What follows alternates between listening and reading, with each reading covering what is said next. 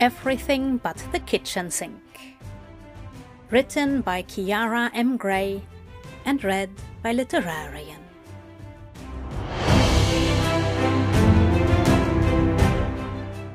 Summary. When Aziraphale moves into his new home in Tatfield, he immediately begins to experience issues with the house. After a quick call to the local handyman, he thinks all of his problems are going to be solved. Unfortunately, his problems are only just beginning. Because the local handyman, Crowley, is incredibly sexy. Aziraphale quickly finds that he likes watching Crowley fix things in his home.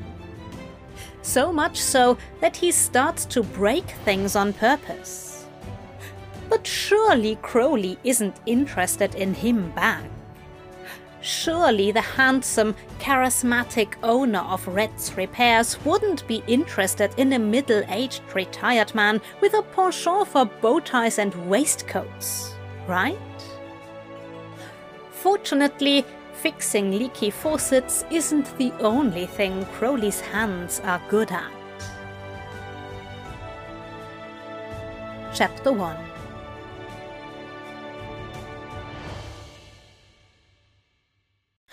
Aziraphale gave the switch a jiggle, hoping for a different outcome than the first time he had done it.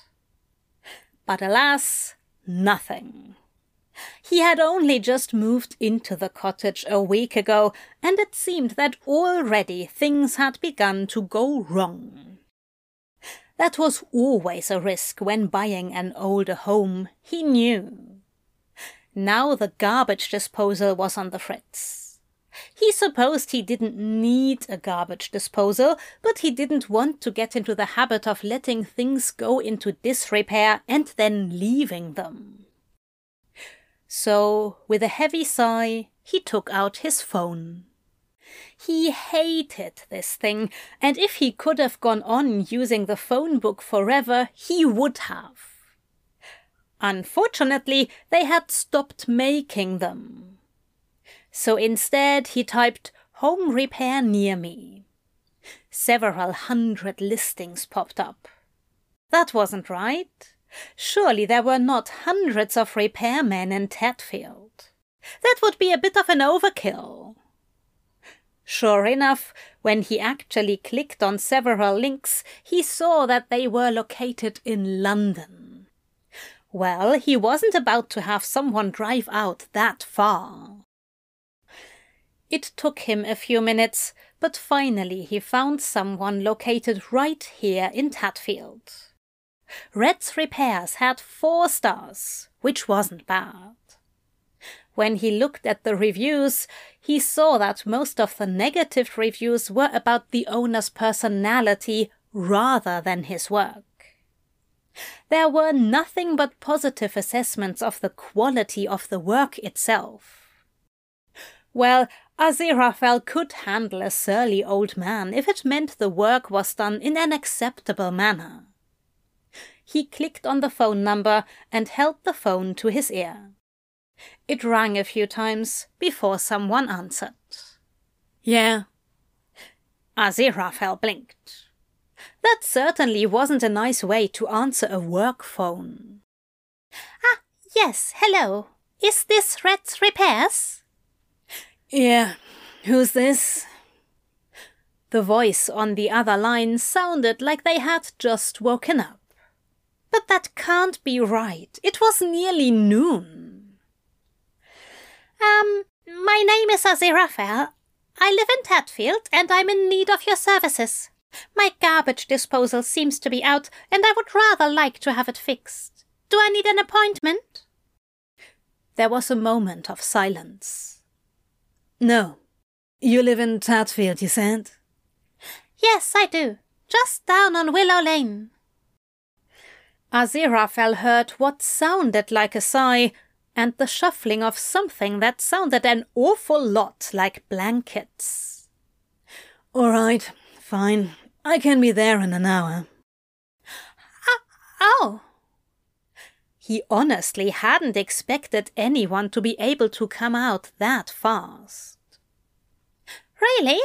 It's no rush. Not an emergency. If you have other clients—" "Do you want me to fix it or not?" Yes. Yes, thank you." "Yeah, whatever. Text your address to this number and I'll be over." And then the line went dead. Well, the reviews certainly hadn't been lying about him being surly. But then he had sounded far younger than what he had previously imagined. Aziraphale went about tidying up the house. Even if it was just a handyman, he didn't want anyone to think he was a slob. Though he had only moved in last week, all of his boxes were already unpacked and put away. He went upstairs and combed his hair and put on his waistcoat. He should make a good first impression in case he needed to hire this person again. Aziraphale went back downstairs and brewed a cup of tea before going to his sitting room to enjoy it. A few months ago, he had reached his 40th birthday, and upon doing so, had realized a few truths about himself. One, that he had wasted the last 15 years of his life at a job that did not appreciate him, and he hated. 2, he was tired of living in a noisy and crowded city that had long ago stopped feeling like a home and had instead begun to feel a lot like a prison.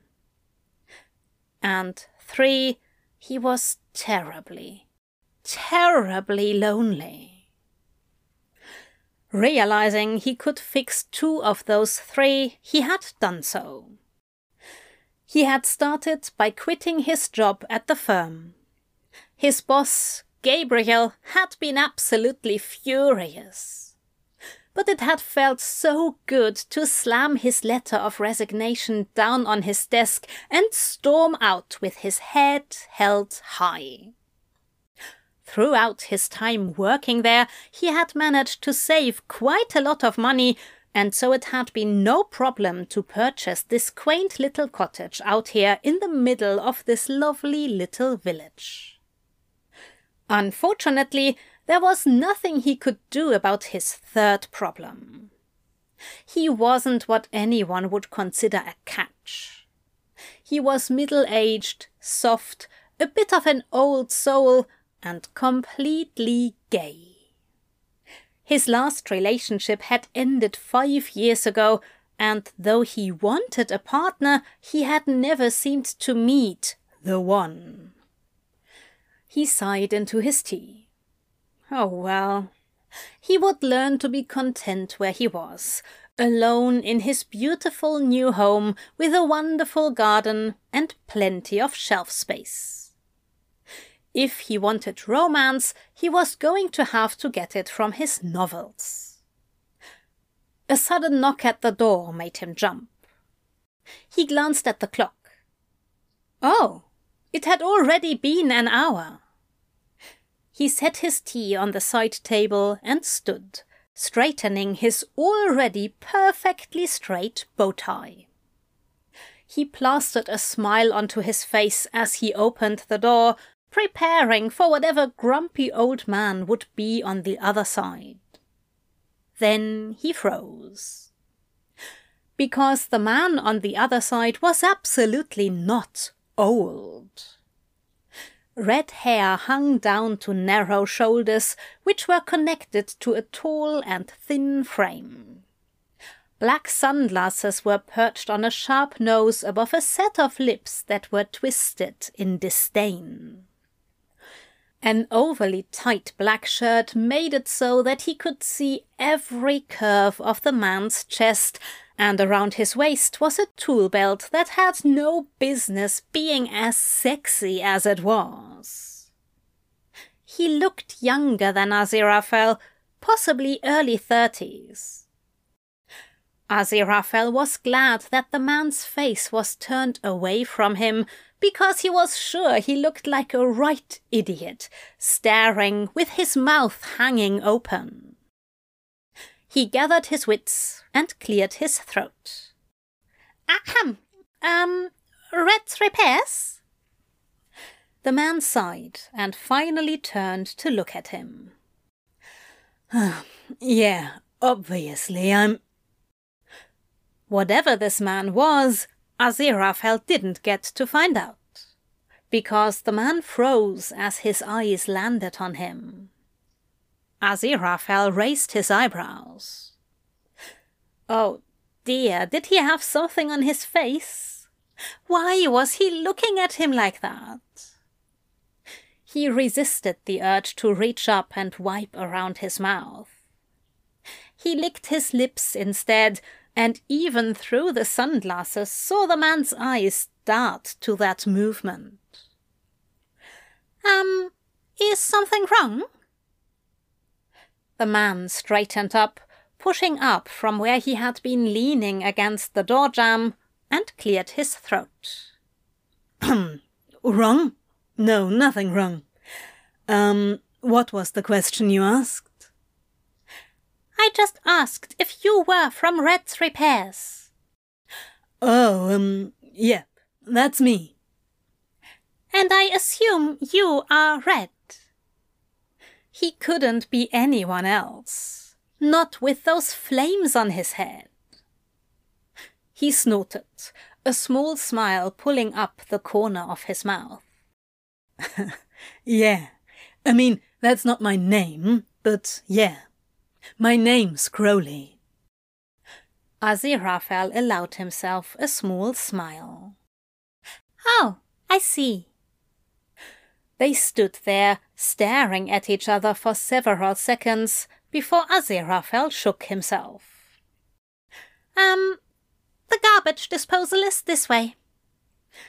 Crowley seemed to also remember that he was there for a reason. Oh, right, yes. Lead the way. Crowley walked in, and Aziraphale shut the door behind him. This was the first person he had had into his new home, and it felt more personal than it should. They walked together through the front room and past the study. Wow, Crowley commented. You sure do have a lot of books. Aziraphale smiled. Yes, I'm a bit of a collector. They finally made it to the kitchen, and Aziraphale walked to the switch beside the sink. He flipped it a few times, and still nothing. You see, it's not working at all. Crowley nodded and hummed. Could just be a bad switch or a problem with the wiring. I'll check it out. Crowley began to work, pulling tools out of his utility belt and setting them on the counter. Aziraphale stood off to the side, watching with his hands folded in front of him. Crowley looked up at him and gave him a crooked smile that made his heart do all sorts of ridiculous things. You don't have to stand there and watch me, you know? I'm not going to steal anything. Aziraphale flushed pink and stuttered out a reply. Oh, no, I don't. I didn't think you would. I'll just be in my study if you need anything. He turned away and quickly walked back into his study before he could embarrass himself even more. What on earth was the matter with him? See, this is why he didn't have a partner. He always made an absolute fool of himself when he was around attractive men, regardless of if they were straight. Crowley was probably laughing at him right now. Or worse, pitying him. Probably thought he was some poor, aging man who was all alone with just his books. He would be completely right. He sank down in his chair with a sigh. Oh, well, so much for good impressions. It didn't matter anyways, Aziraphale thought as he picked up his cup of tea. Crowley was leaps and bounds out of his league. Obviously younger than him, devastatingly handsome, and charming to boot. Now he really did wish he were a grumpy old man. He forced himself to not think about the beautiful handyman in his kitchen and instead opened up his book. He would get lost in the world of Austen for a little while, for it was far better to read about someone else's problems than to deal with his own. But it wasn't long before his stomach was growling and beseeching him to get up and have a snack. He frowned and tried to ignore it, but that did no good. He had never been one to deny himself. With a sigh, he put his book back down and walked into the kitchen. He was not prepared for what he saw. Crowley was lying on his back with his head and shoulders in the cupboard beneath the sink. Because of the angle and the position he was in, his overly tight shirt had ridden all the way up to the middle of his stomach, showing off a glorious trail of red hair that disappeared into the waistline of his equally tight trousers. Aziraphale bit his lip and thanked God that Crowley couldn't actually see him right now, standing in the middle of the kitchen and ogling him like some old pervert. He swallowed and forced his eyes away, moving instead to the fridge. He pulled out a cheese and cracker plate, and when he straightened up, Crowley was out from under the sink and was wiping off his hands. Figured out what the issue was. Aziraphale raised his eyebrows. That fast? My, you are good. If he didn't know better, he would think he saw a pink tinge rise in Crowley's cheeks, but he turned away before he could get a closer look. Yeah, it's no big deal. The wire connected to the motor was loose. I should have it fixed within a half hour. Aziraphale beamed, and Crowley looked away once again. That's splendid. Would you care for a snack? He thought he heard Crowley mumbled something like, "You're a snack," but that couldn't be right, because that made no sense. Sorry, dear. What was that? Crowley cleared his throat. Said no. I don't need a snack. Oh, all right. Well, I'll just be in the other room if you need anything. He took his little tray of goodies back to the study and settled back into his chair.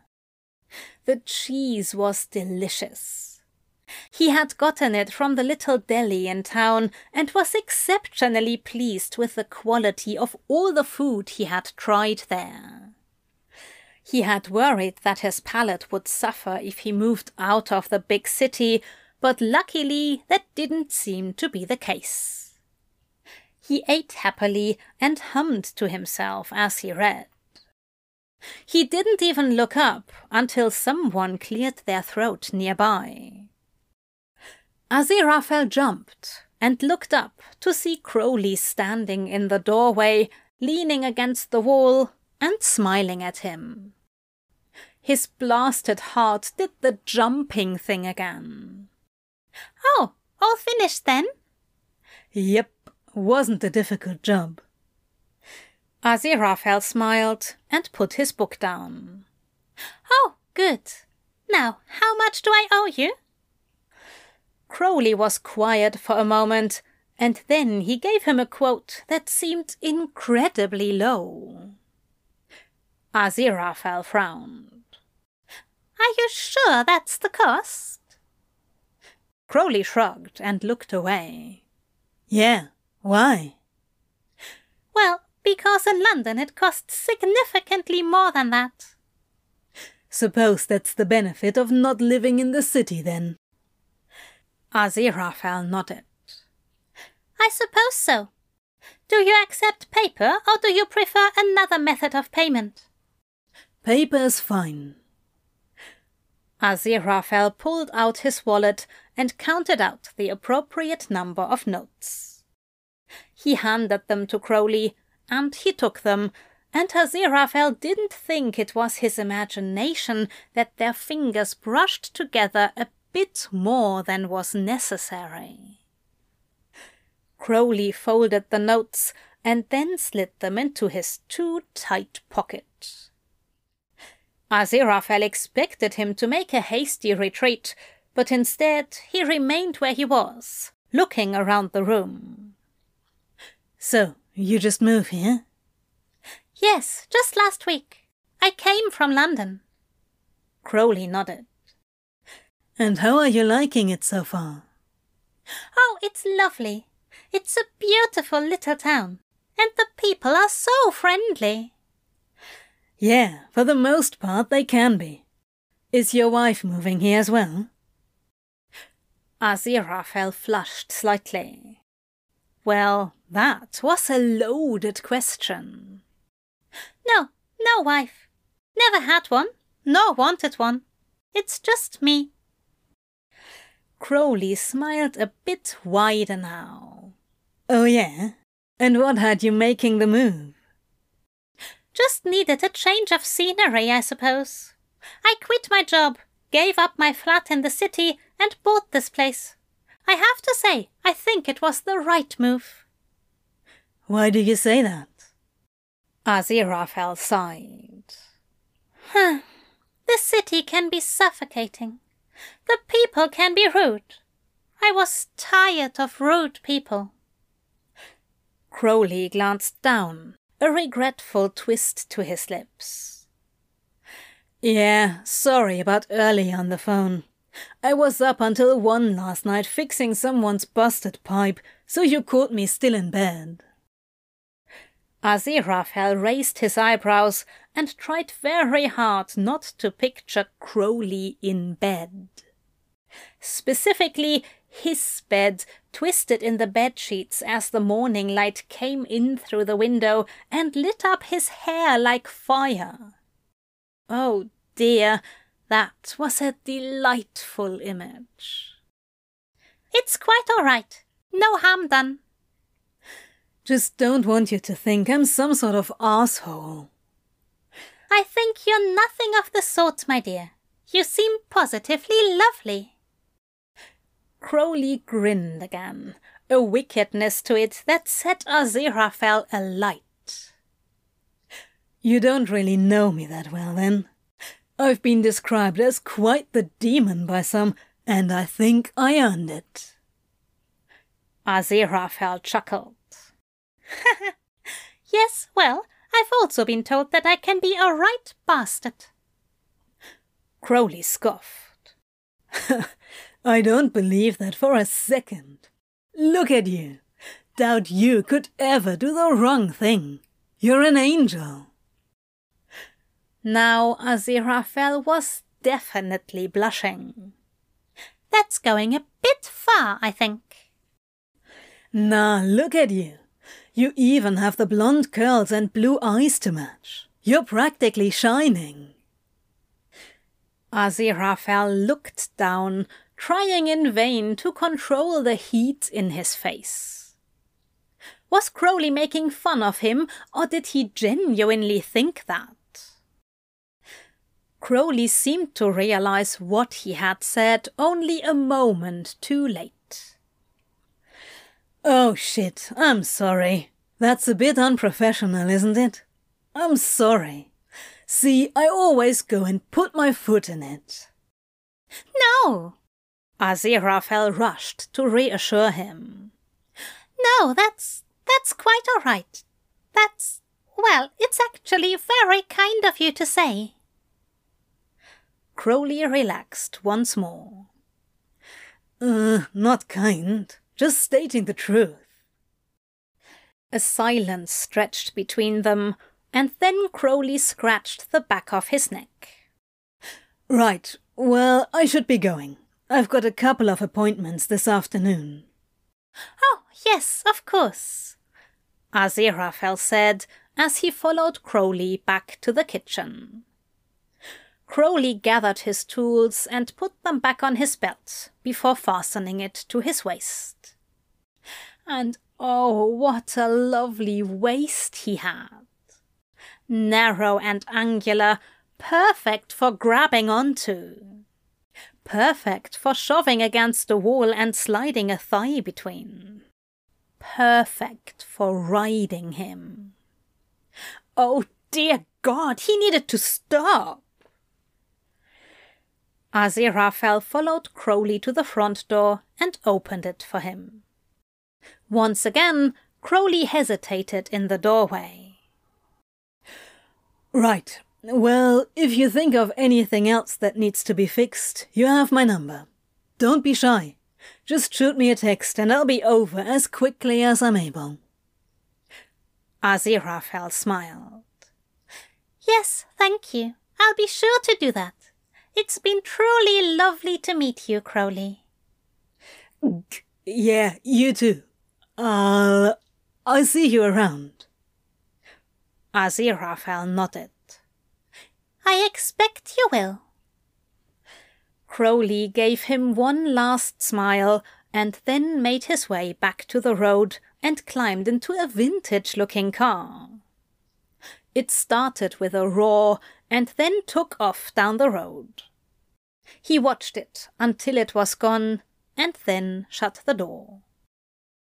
He was being silly. He was not about to develop a crush on the village handyman. He did not need that sort of heartache in his life right now. And it surely would be heartache. Because, as he had established earlier, Crowley was either straight or out of his league. Either way, nothing in it for him. Well, except perhaps looking at him on occasion. He was so very nice to look at. He made his way into his kitchen and switched on the garbage disposal.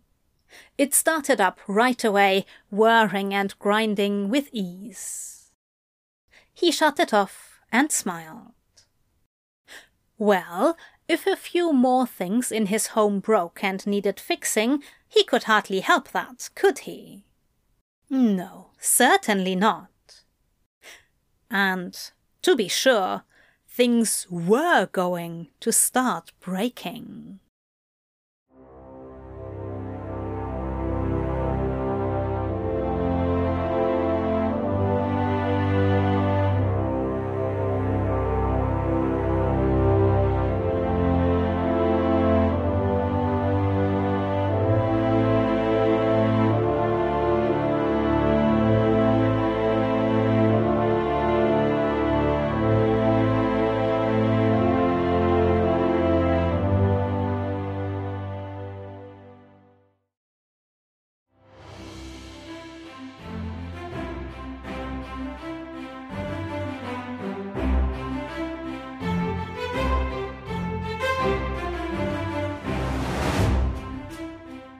Everything But the Kitchen Sink.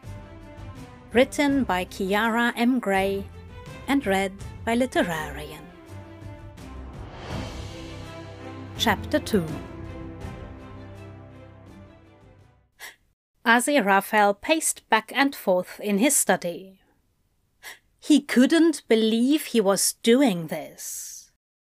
It had only been 5 days since Crowley had been in his home, and he hadn't stopped thinking about him the entire time. He was honestly a bit ashamed. Though not ashamed enough to stop his current plan of action. No, he had already set his mind to it, and once his mind was set, there was no going back.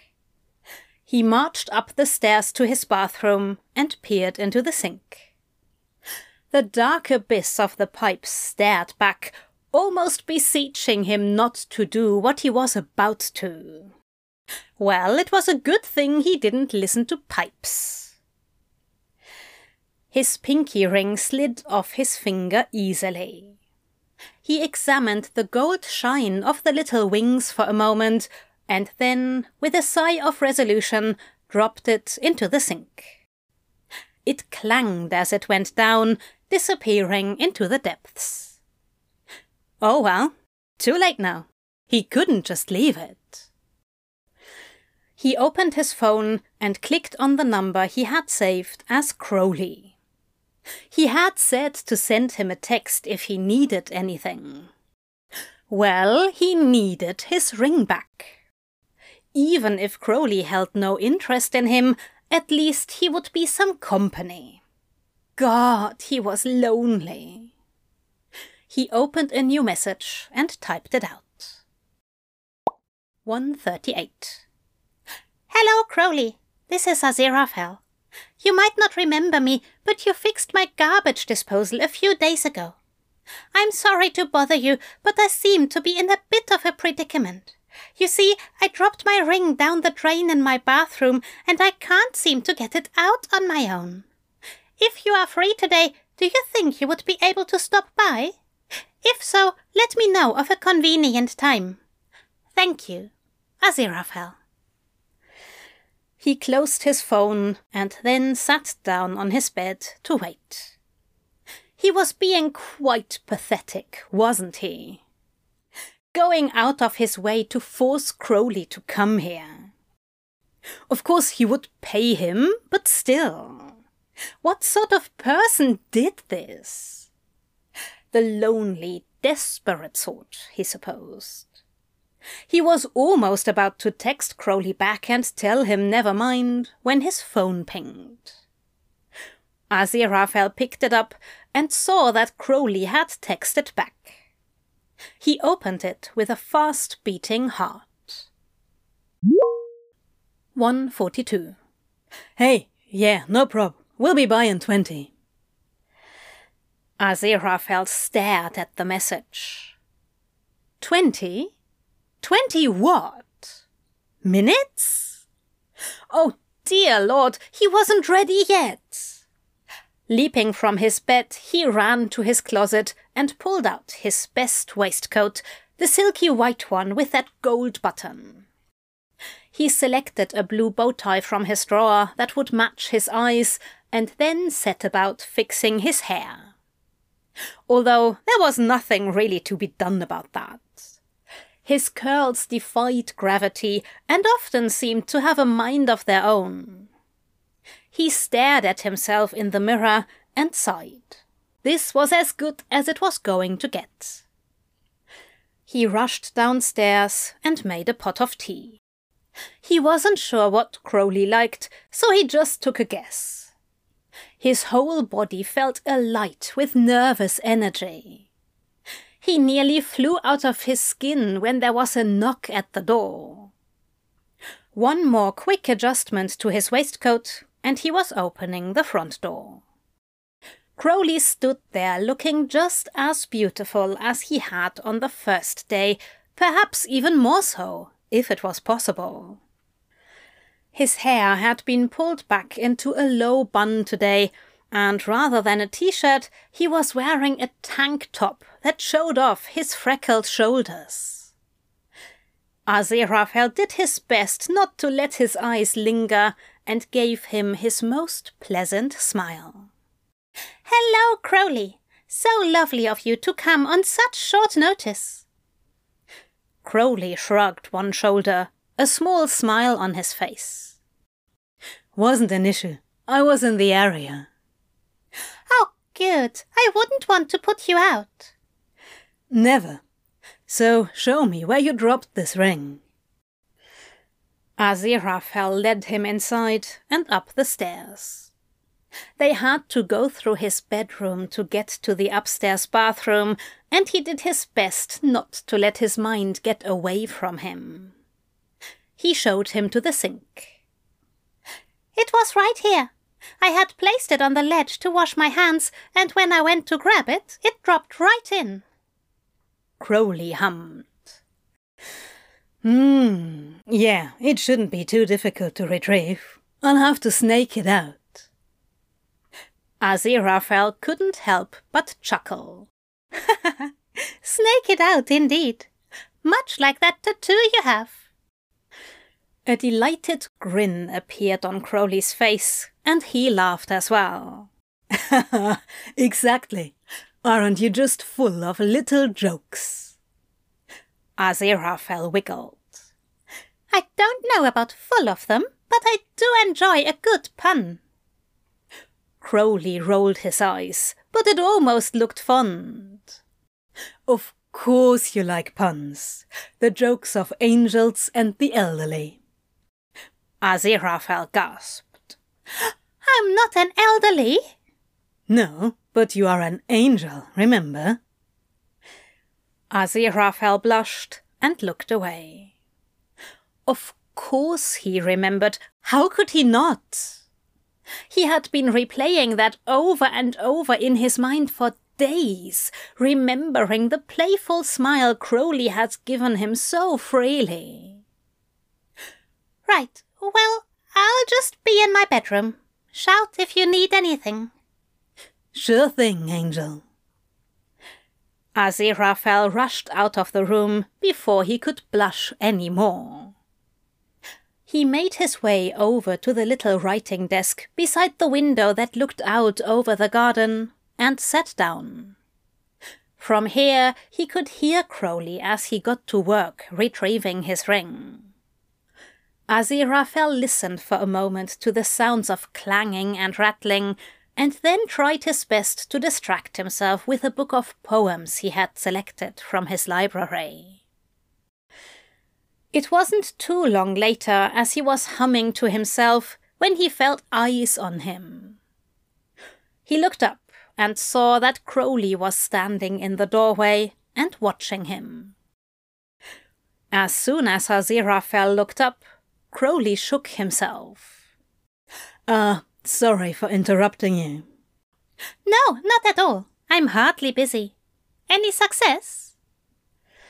Crowley lifted his hand, and something shiny and gold glinted in the light. Aziraphale stood and beamed at him, walking forward to take his ring.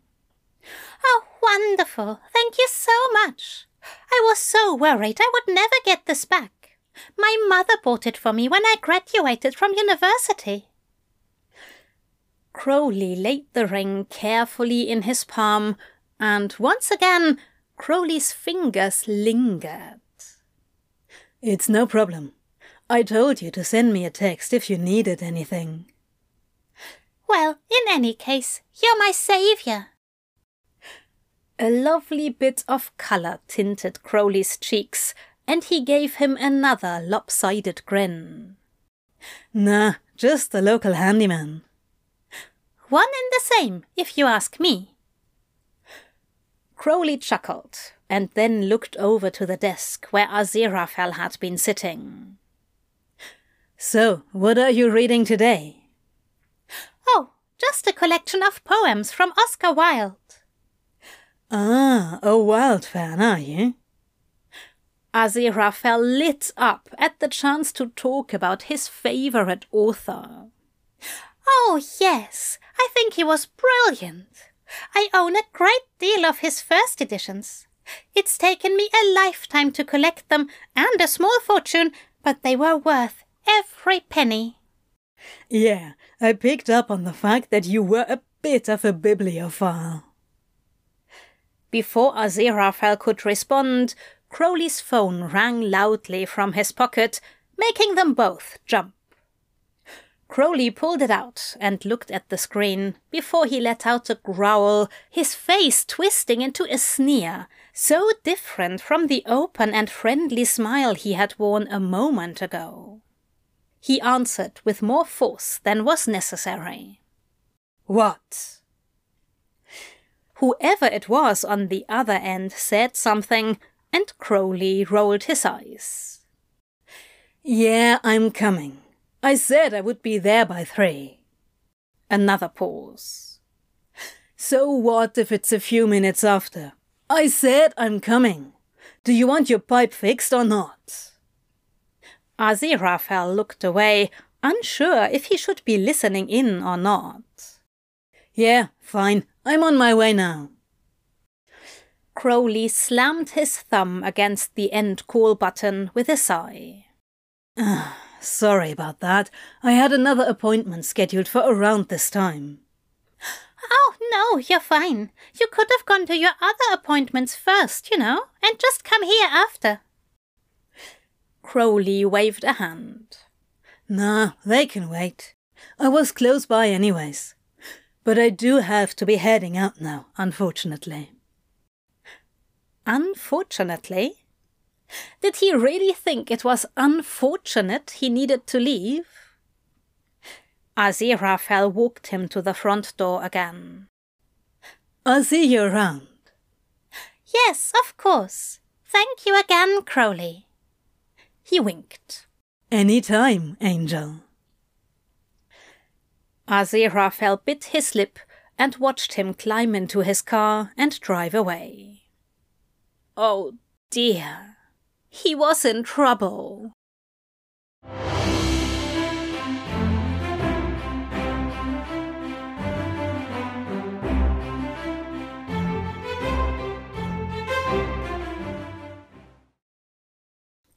The next thing to break was the doorknob on the back door leading out to the garden. Crowley inspected it with raised eyebrows. Looks like the screws all just came loose. Do you know if anyone has been tampering with it? Aziraphale avoided eye contact as he pulled a sheet of cookies out of the oven, decidedly not looking over at the drawer that held his screwdriver. I'm afraid I don't know. Perhaps some local hooligans? Crowley snorted. Hooligans? How old are you? 80?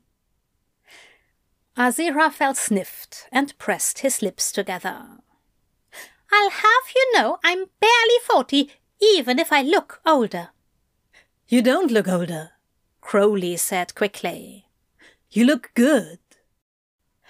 Aziraphale raised his eyebrows, but Crowley just went back to fixing the doorknob like he hadn't just said something very sweet. Once Crowley was finished, Aziraphale handed him a wrapped plate of fresh cookies. Here you are, my dear, for the road. Crowley stared at the plate in surprise. Oh, are you sure? Of course I'm sure. It's just me here. I can't eat these all on my own. But what about your plate? Aziraphale shrugged, busying himself at the sink. You can just bring it back the next time you come over to fix something. Crowley grinned. You seem very sure that you'll need my services again soon. Yes, well, older house and all. This is already the third time I've had to call you in 2 weeks. Crowley nodded. That is an inordinate amount of time for me to be called to a single house for different issues. Aziraphale chewed his lip. Was he being too obvious? Was he coming off as a creep? Was the only reason Crowley continued to come back because he pitied him, a lonely middle-aged man with nothing but his books for company? He shoved that thought away and turned back to him, hoping his face looked casual. If this is at all a bother for you, I can call another repairman next time. I don't want to put you out. No, Crowley said quickly. No, it's really no trouble. I can always use the work. You're never a bother. Aziraphale smiled shyly. Oh, well, all right then.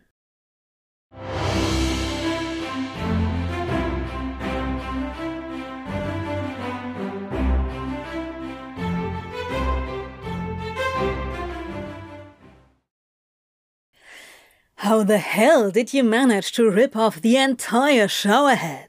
It was bolted to the wall. Aziraphale fidgeted and watched as Crowley held up the metal piece to the now gaping hole in his shower. He had to admit he had gone a bit far with this one. I slipped. Crowley raised an eyebrow. Slipped? And instead of grabbing a hold of the shower curtain, you managed to reach up and pull the whole shower head off? Aziraphale avoided eye contact, picking at an invisible bit of fluff on his sleeve. Yes, exactly. Crowley shook his head, looking back up at the hole. Well, this is going to take me a bit longer to fix than the other things. That's perfectly fine, my dear. I'll just be down in the kitchen. I've got a pie in the oven and I need to watch it to make sure it doesn't burn. Crowley nodded, distracted, as he examined the plaster around the exposed pipe. Okay, sure. Aziraphale made his way back downstairs, humming happily. Crowley didn't seem annoyed by his constant house calls, at least. He always seemed to get there remarkably fast, usually within the hour. Aziraphale wondered if he gave everyone else such prompt service. Well, of course he did. It wasn't like Aziraphale was special or anything. Should he leave a review for him on the Google? Would that be weird? He mused over this as he tidied up the kitchen from his morning baking. Flour had gotten all over the floor, and his sink was piled high with dirty dishes. Chopin played from his record player, and he hummed along as he worked. Soon the whole house was smelling of fresh baked pie.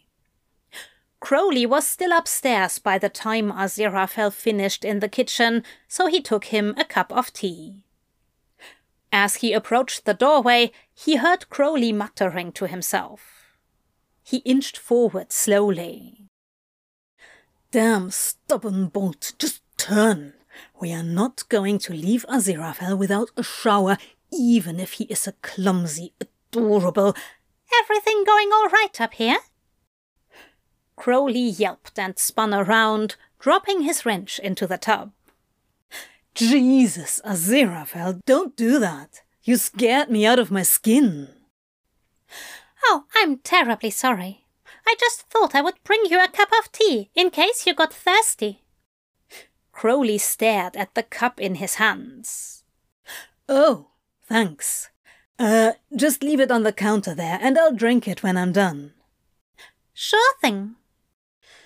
Aziraphale set the cup down and then began to walk out, before stopping and turning to catch one more peek. Crowley's arms were over his head while he worked on the pipe, causing his shirt to rise up once again. That delicious trail of red hair led Aziraphale's eyes downward, and with how tight his trousers were, he was able to see a clear bulge. Oh dear. He wasn't small. Before he could get caught staring, Aziraphale turned and ran downstairs. Crowley came down an hour later, a tiny sheen of sweat on his brow that he wiped with a cloth on his belt. Aziraphale tried his best not to think about what it would taste like to lick the sweat from his skin. He wasn't terribly successful. I got the pipe fixed and reattached. I'll have to come back tomorrow in order to plaster up the wall, though. Aziraphale beamed. Perfect. He wouldn't need to make an excuse for him to come back so soon. Oh, thank you so terribly much, my dear. You're a godsend. Crowley flustered and looked down. Just doing my job. He looked towards the kitchen. So, a pie, huh? What type? Apple, of course. It's my favorite. I bought some apples from the market yesterday. They weren't the best quality, but it was all they had. Aziraphale walked into the kitchen, and Crowley followed. The pie should still taste all right, though. Would you like to take a slice home? Crowley grinned. If you're offering. Obviously. Crowley snorted. Obviously, he mocked.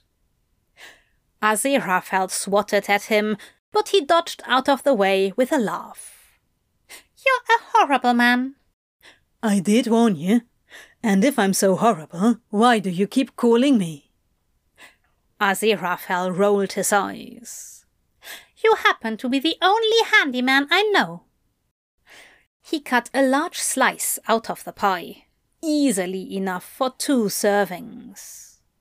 Crowley raised his eyebrows. Are you sure you want to give me that much of it? Yes, I'm sure. I'm already soft enough around the middle. I hardly need an entire pie. Anger clouded Crowley's face. What? Who told you that? Aziraphale blinked, surprised by his strong reaction. Nobody needs to tell me. I do have a mirror. Well, then it must be a funhouse mirror because your body is fucking great. Eat all the pie and sweets you want. Anyone who can look at you and see less than perfection needs to have their fucking eyes checked.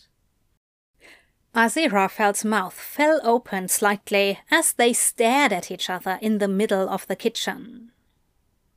Crowley's face was quite red now, but his mouth was set, as though daring him to challenge his words. Aziraphale found that for the first time he didn't want to disagree about his looks. Crowley just looked so sure. That's lovely of you to say, Crowley. Thank you. Not knowing what else to do, he held out the plate of pie, which Crowley took. Yep, well, I've got to go. Very busy schedule, me. But I'll be back tomorrow at noon to fix the plaster. Yes, thank you. Crowley walked to the door and shut it behind him.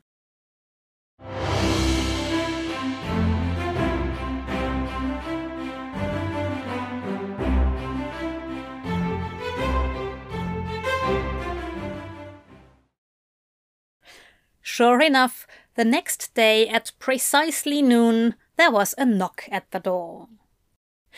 Aziraphale rushed down the stairs to answer it. He had been applying a new cologne he had purchased from the barber in town, and he was hoping Crowley would like it. He was only slightly out of breath when he opened the door. Crowley smiled widely at him, as though he were genuinely happy to see him. Hey there, Angel. You okay? Oh, yes, I was just, I ran down the stairs. Crowley tilted his head back and laughed, his hair falling back from his face. He was so very beautiful. Of course you did. Aziraphale looked down and saw that Crowley was holding a cloth bag in his hand. What's that? Rather than answer, he lifted it and handed it to Aziraphale. A bit bemused, Aziraphale looked inside. His jaw dropped open, because inside the bag were a dozen of the shiniest, reddest apples he had ever seen. They looked absolutely perfect. You said the apples from the market weren't good. I have a couple apple trees in my yard, and I figured you would put them to better use than I would. Aziraphale wasn't sure why his hands were shaking so badly when he took the bag from him. Nobody had ever been so thoughtful, so considerate, so kind. Crowley, that's...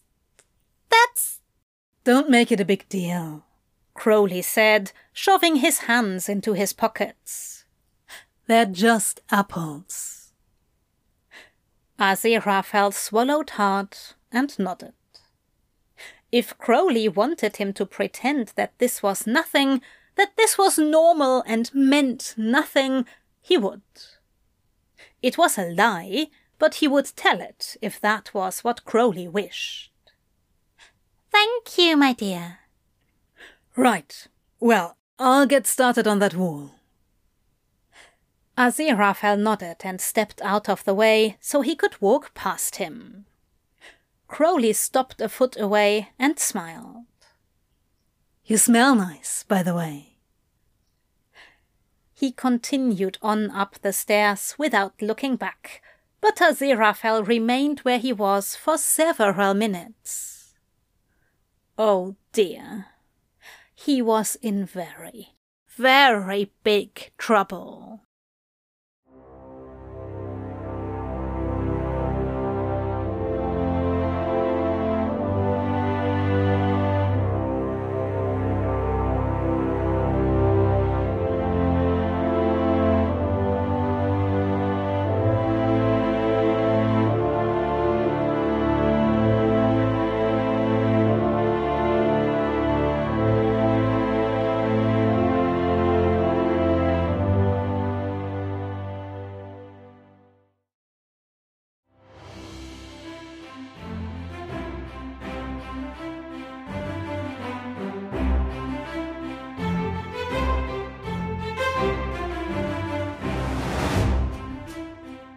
Everything But the Kitchen Sink.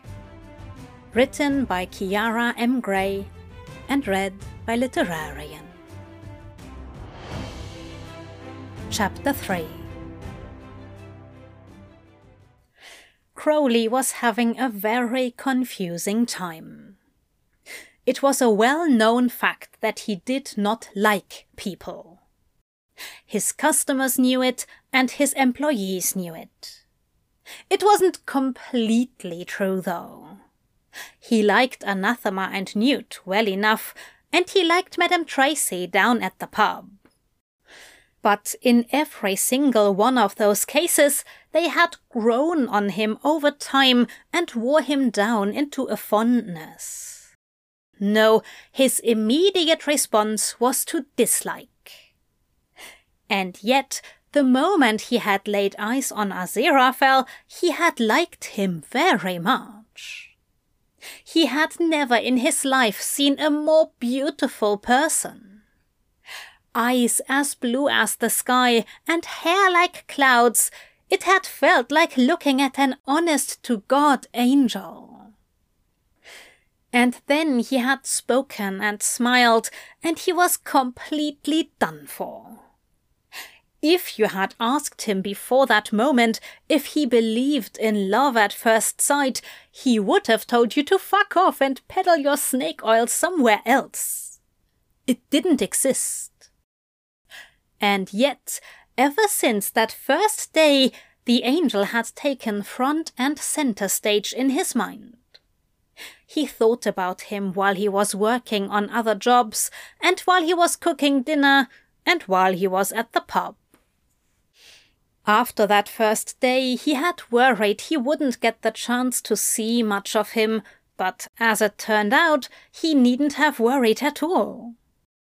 Because apparently Aziraphale was the clumsiest and most unfortunate person he had ever met. An angel with an unlucky streak, it seemed.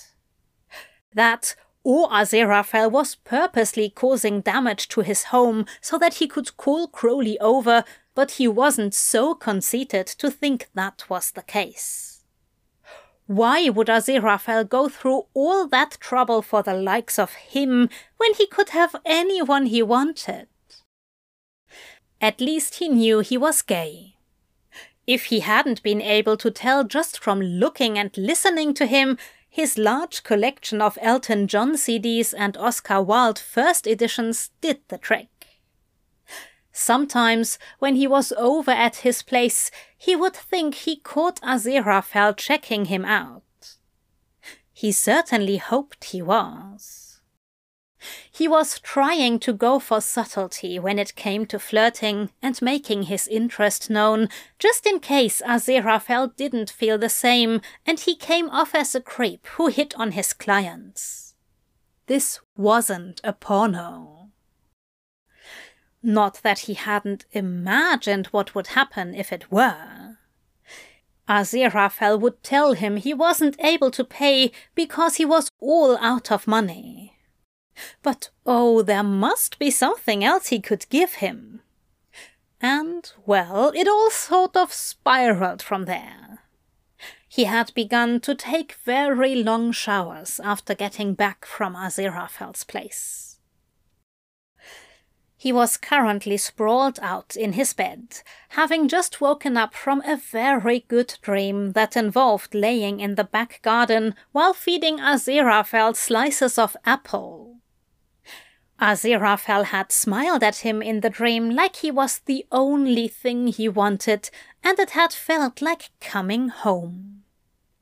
Waking up alone in his bed, just like he did every morning, had left him grumpy.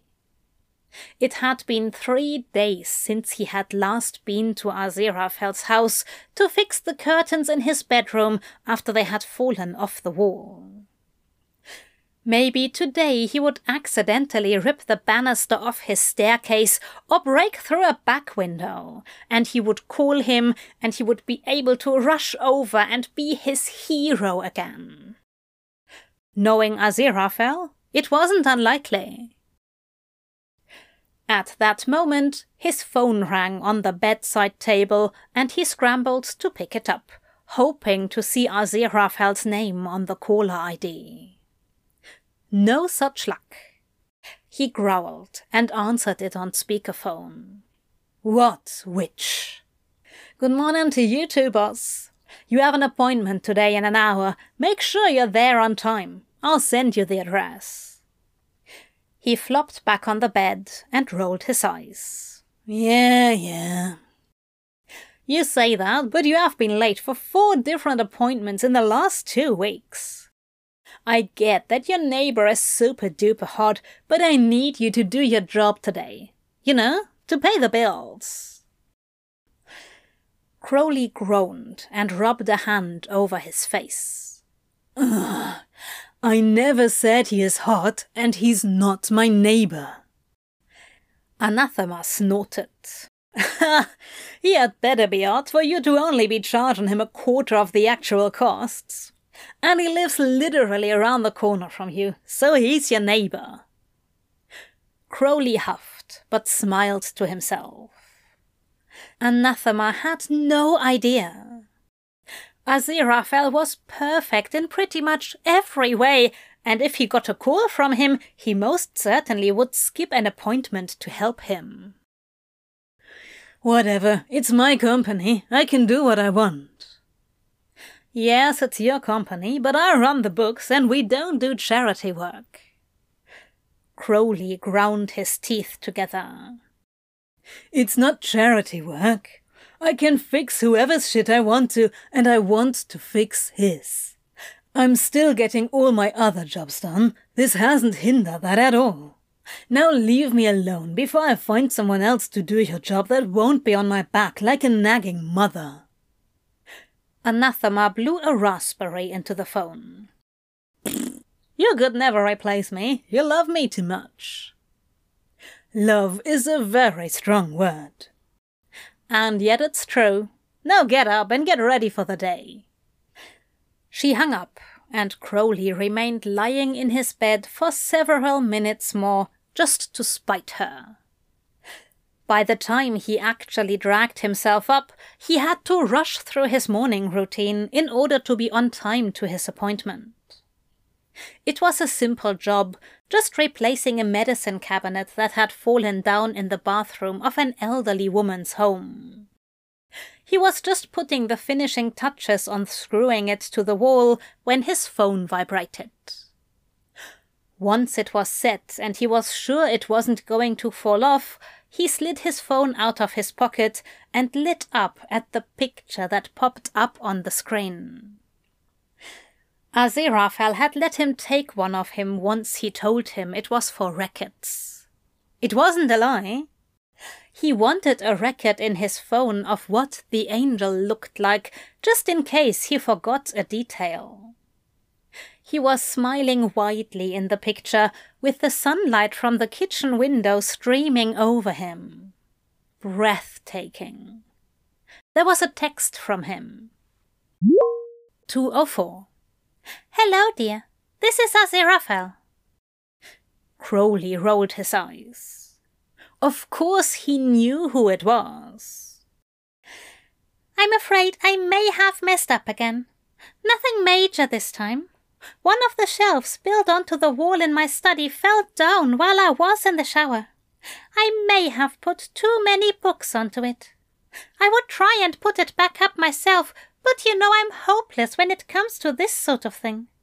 It's not an emergency, so don't worry about rushing over. Whenever you get the time, we'll be fine. Thank you, Aziraphale. Crowley grinned and took a moment to imagine Aziraphale in the shower. It was a fantastic image. He could just picture the way the water would flow over his curves and catch on his lashes. The way his lips would part as he looked up at him, eyes so big and hopeful. Just the picture of innocence and debauchery. He shook the image from his head with a bit of regret and typed out a response. 2:09. Hey, Angel. It's no problem. Just finishing a job now and we'll head over. Be there in 30.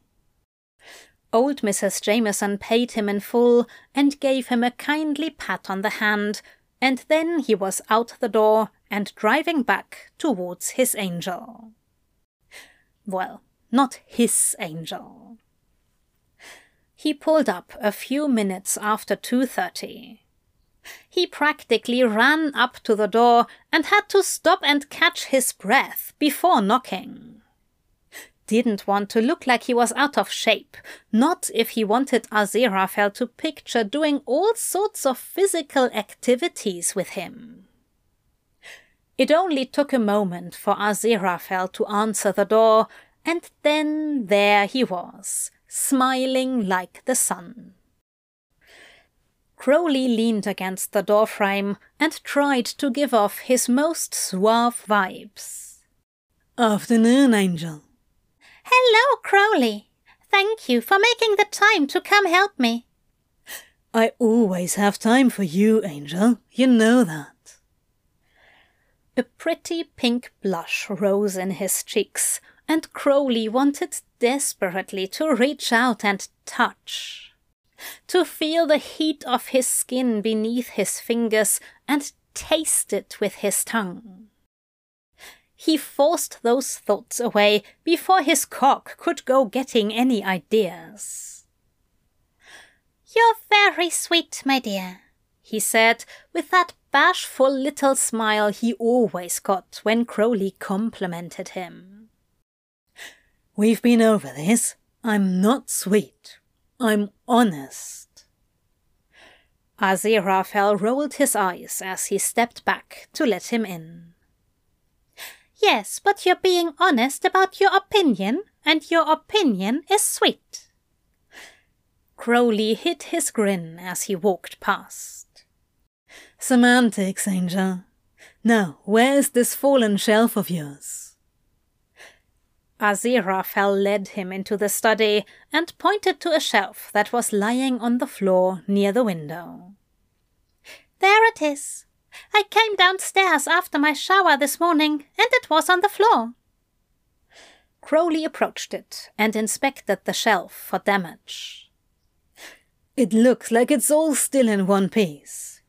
I may need to reinforce it for you so that it can hold all of your books and doesn't fall on you again. I would appreciate that very much. Would you like me to leave the room while you work, or...? Crowley looked over his shoulder at him, then looked at the comfy armchair that was facing towards him. He smiled. No, that's fine. You can just sit there while I fix this up for you. Oh, all right. I suppose I will get some reading done. Aziraphale walked over to one of his lower bookshelves and bent to retrieve a book. Crowley had to bite down on his knuckles to stop himself from making a sound at the sight of those tan trousers stretched out over the swell of Aziraphale's arse. His thick thighs looked like they could pin him to the ground and hold him there for as long as the angel wished.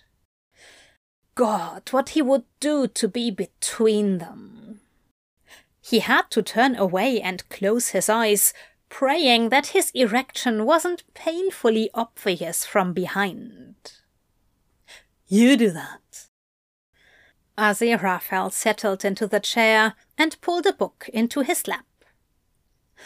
Crowley turned away and got to work fixing the shelf.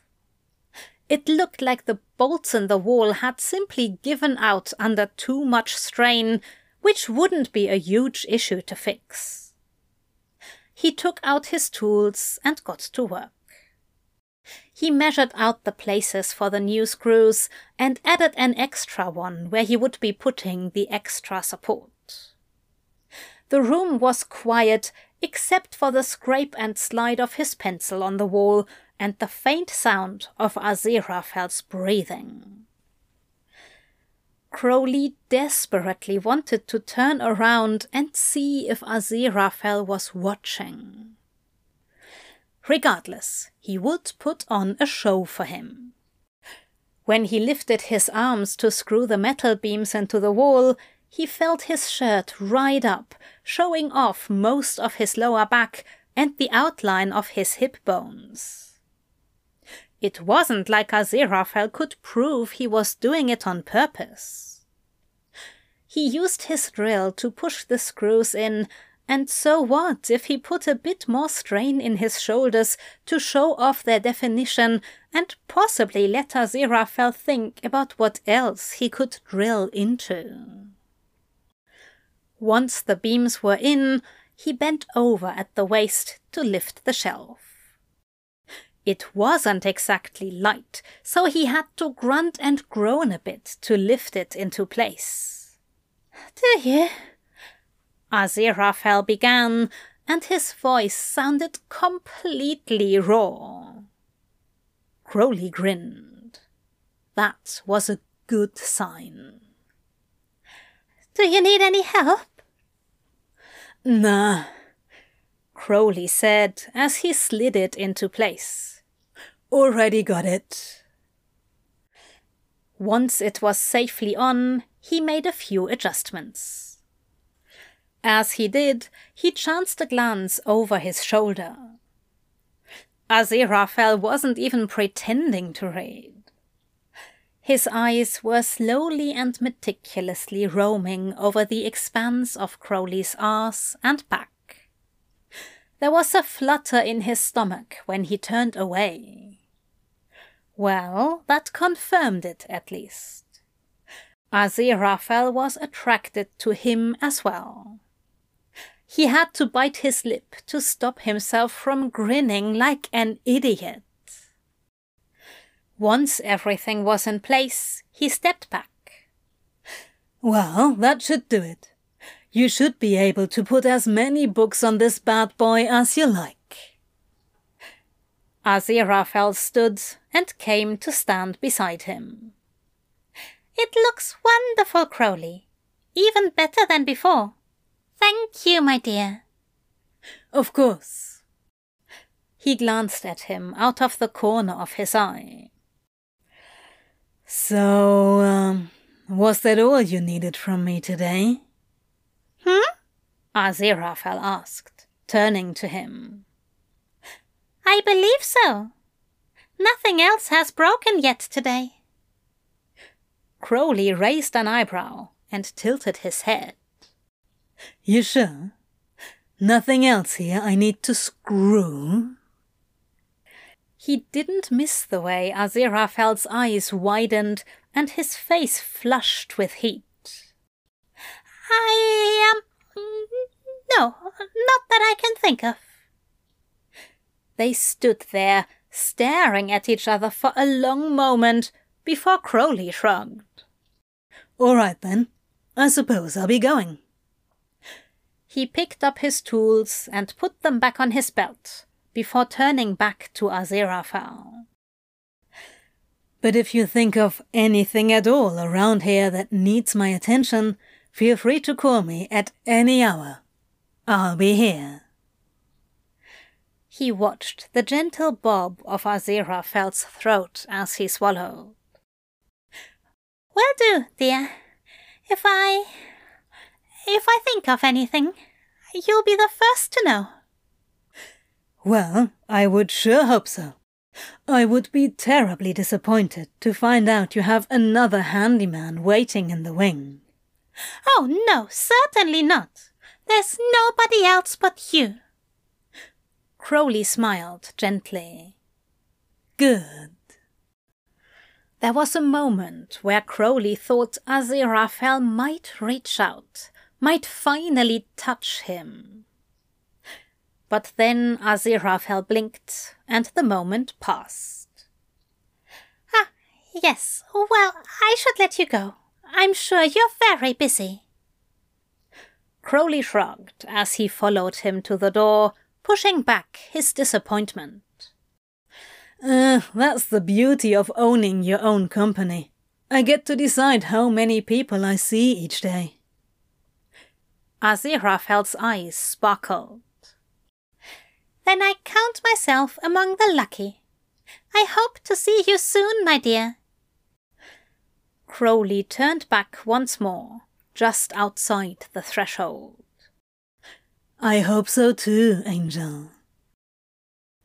It wasn't until later, when Crowley was safely in the confines of his own home, that he let himself think about the hungry way Aziraphale's eyes had devoured him.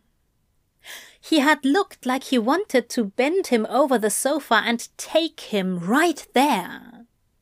If he had, Crowley wouldn't have complained. No, not at all. He was almost desperate for it. Desperate for the feel of Aziraphale's hands on his bare skin and those soft, pink lips to press against his own. Though he normally kept an air of professionalism with all clients, if Aziraphale initiated something, there was no way he would be able to deny him. Even if all Aziraphale wanted was a quick fuck with the local handyman, he would take it. Even if all of this was only an erotic fantasy for Aziraphale and nothing more, nothing deeper, Crowley would grasp at it with eager and grateful hands. Even if that's not all this was for Crowley. He had never felt like this before. He didn't want just one quick screw over a kitchen table, though the thought was very endearing. He wanted to wake up in the morning with Aziraphale beside him. He wanted to learn how Aziraphale liked his eggs and which tunes he hummed in the shower. He wanted Aziraphale to look at him like he was worthy. But that was a lot. Much more than he could ever hope for. So if Aziraphale asked him for his body, he would give it more than willingly. He would give and give and give whatever Aziraphale would take, and he would say thank you because an angel had never looked at him before. Not like that. And Aziraphale was so sweet and kind and gracious and caring. It seemed as though he had been mistreated for most of his life, taught to think he was unworthy of the things he wanted. But he deserved to have whatever his heart desired, whether that be cookies or books or Crowley. God, he was being pathetic, wasn't he? throwing himself at the first beautiful man who smiled at him and treated him like he was special. Oh well, he was past caring about that sort of thing. All he knew was that Aziraphale would have to be the one to initiate anything. Crowley wouldn't risk scaring the angel away or giving him the wrong idea. No, if Aziraphale wanted him, he was going to have to do something about it.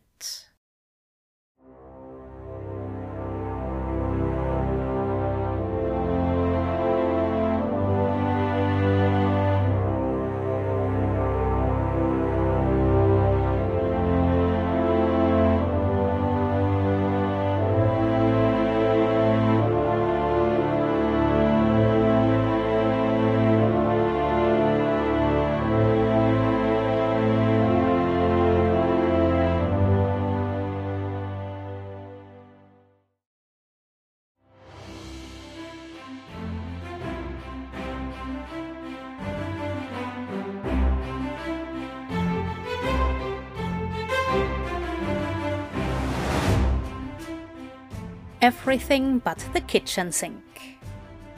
Written by Kiara M. Gray and read by Literarian. Chapter 4. Aziraphale should have been having a wonderful day. The weather was lovely, the sun was shining bright in the sky, and the flowers in the back garden were blooming beautifully. And yet he couldn't help but feel discontent. He knew the reason, even if he really didn't want to think about it too hard. He hadn't called Crowley over to help him in 6 days. After the shelf incident, he had begun to feel a bit like he was being too obvious and possibly creepy. He hadn't meant to stare so openly. But could anyone really blame him when Crowley looked like that? The way his back had stretched when he had lifted the shelf, and the sounds he had made. God, it had gone straight to his cock.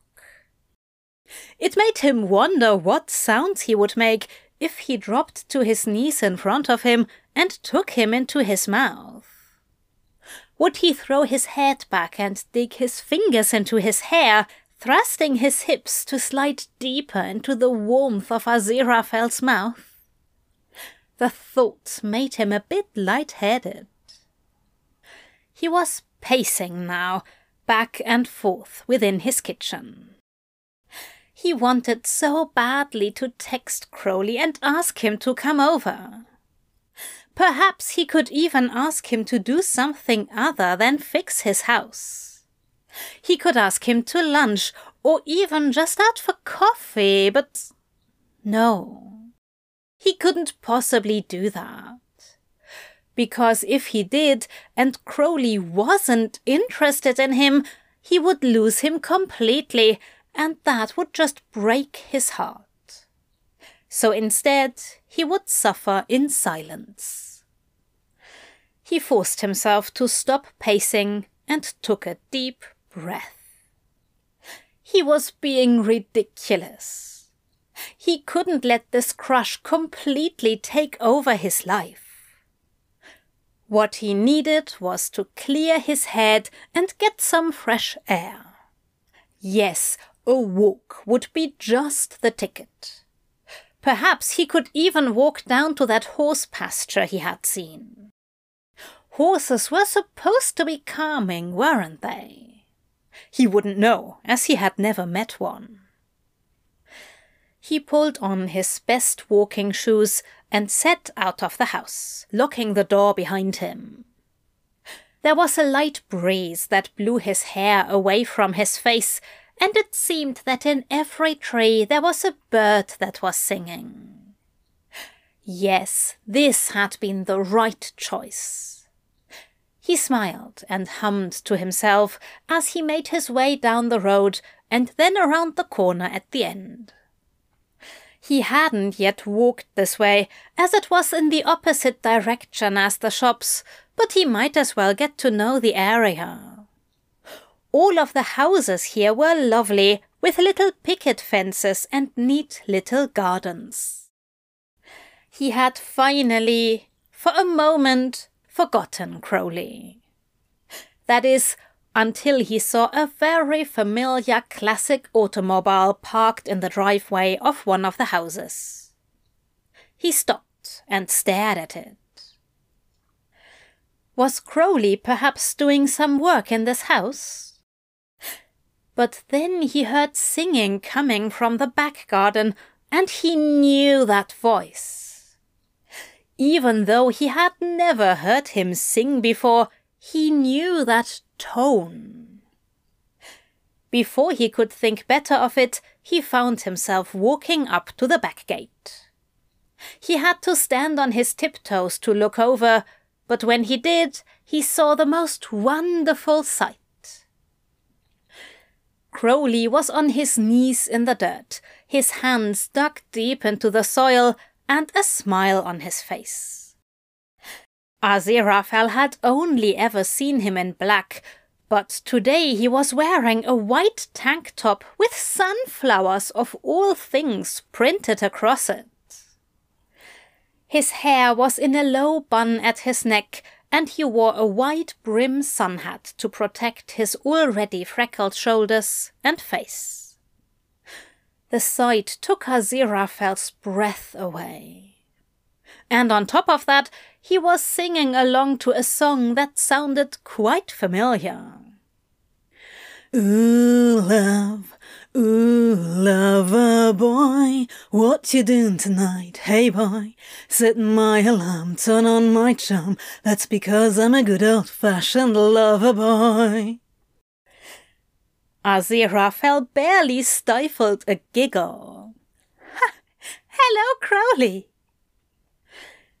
Crowley yelped and fell back on his arse. Jesus Christ! He turned and saw Aziraphale watching him over the top of the fence. It only now occurred to Aziraphale that this looked like a very creepy thing to be doing. Angel, what the hell? You scared the shit out of me. Aziraphale flushed and looked down. Oh, I'm terribly sorry, my dear. That wasn't very smart of me, was it? Crowley climbed to his feet and wiped his hands off on his trousers. No, you're fine. Wait, how did you find me here? Aziraphale's face warmed even more. Oh God, Crowley was going to think he was stalking him. I wasn't looking for you, he said defensively. Crowley snorted. Yeah, I didn't think you had. I doubt you would have known how to, even if you wanted to. Don't think I haven't heard you call it the Google. Aziraphale pressed his lips together. Yes, well, I really wasn't trying to find you. I was on a walk, and I happened to see your car parked in the driveway. And then I heard you singing, and my curiosity got the better of me. I am sorry, that's no excuse for invading your privacy. Crowley waved a hand and grinned. You're fine. I do have a fantastic singing voice. Aziraphale laughed heartily, tilting his back towards the sun. When he looked back, Crowley's smile had softened. That you do, my dear. They stared at each other for a moment, and then Aziraphale shook himself. Right, well, I'll leave you to your gardening then. I won't keep you. Aziraphale began to turn away, but Crowley's voice stopped him. You can. Frowning, he turned back. Sorry, what was that, dear? Crowley's face looked rather red now beneath the brim of his hat. He scratched the back of his neck. You can, stay, if you want. Would you like to come in for a glass of lemonade? Aziraphale lit up. Oh, well, yes, I would like that very much. He unlatched the gate and walked into the backyard. It was a beautiful space, filled with flowers of all colors, and the back fence was lined with apple trees. He bent down beside one of the bushes and inhaled, taking in the floral scent. Oh, Crowley, these flowers are marvelous. You must put so much hard work into them. Crowley ducked his head and smiled shyly. You think so? Of course I do. You're a very talented person to be a handyman and such an accomplished gardener. Crowley shrugged and turned away, leading Aziraphale into the house. It's not that impressive. Oh, stop being modest. It's all right to accept compliments. The inside of the house looked roughly the same size as Aziraphale's, though it was much more sparsely decorated. Where Aziraphale's walls were completely covered with bookshelves, Crowley's were mostly open, with a few shelves and knickknacks here and there. All of his furniture also had a very personalized feel. He ran his hand over the kitchen table, which was made of dark wood and had intricately carved snakes that wrapped down the legs of it. This is a beautiful table. Crowley glanced over his shoulder as he opened the fridge. Oh yeah, I made that 2 years ago. Aziraphale's mouth fell open. You made this? Yep, Crowley said, popping the pea. Made most of the furniture in this house. Goodness, Aziraphale breathed. Impressive indeed. Crowley shrugged again and turned to hand him his glass of lemonade. I'm just good with my hands. Oh, good Lord.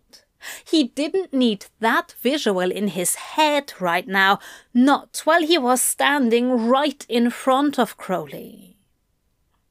He took the offered glass and sipped from it, trying to hide his blush. Yes, I had gathered that.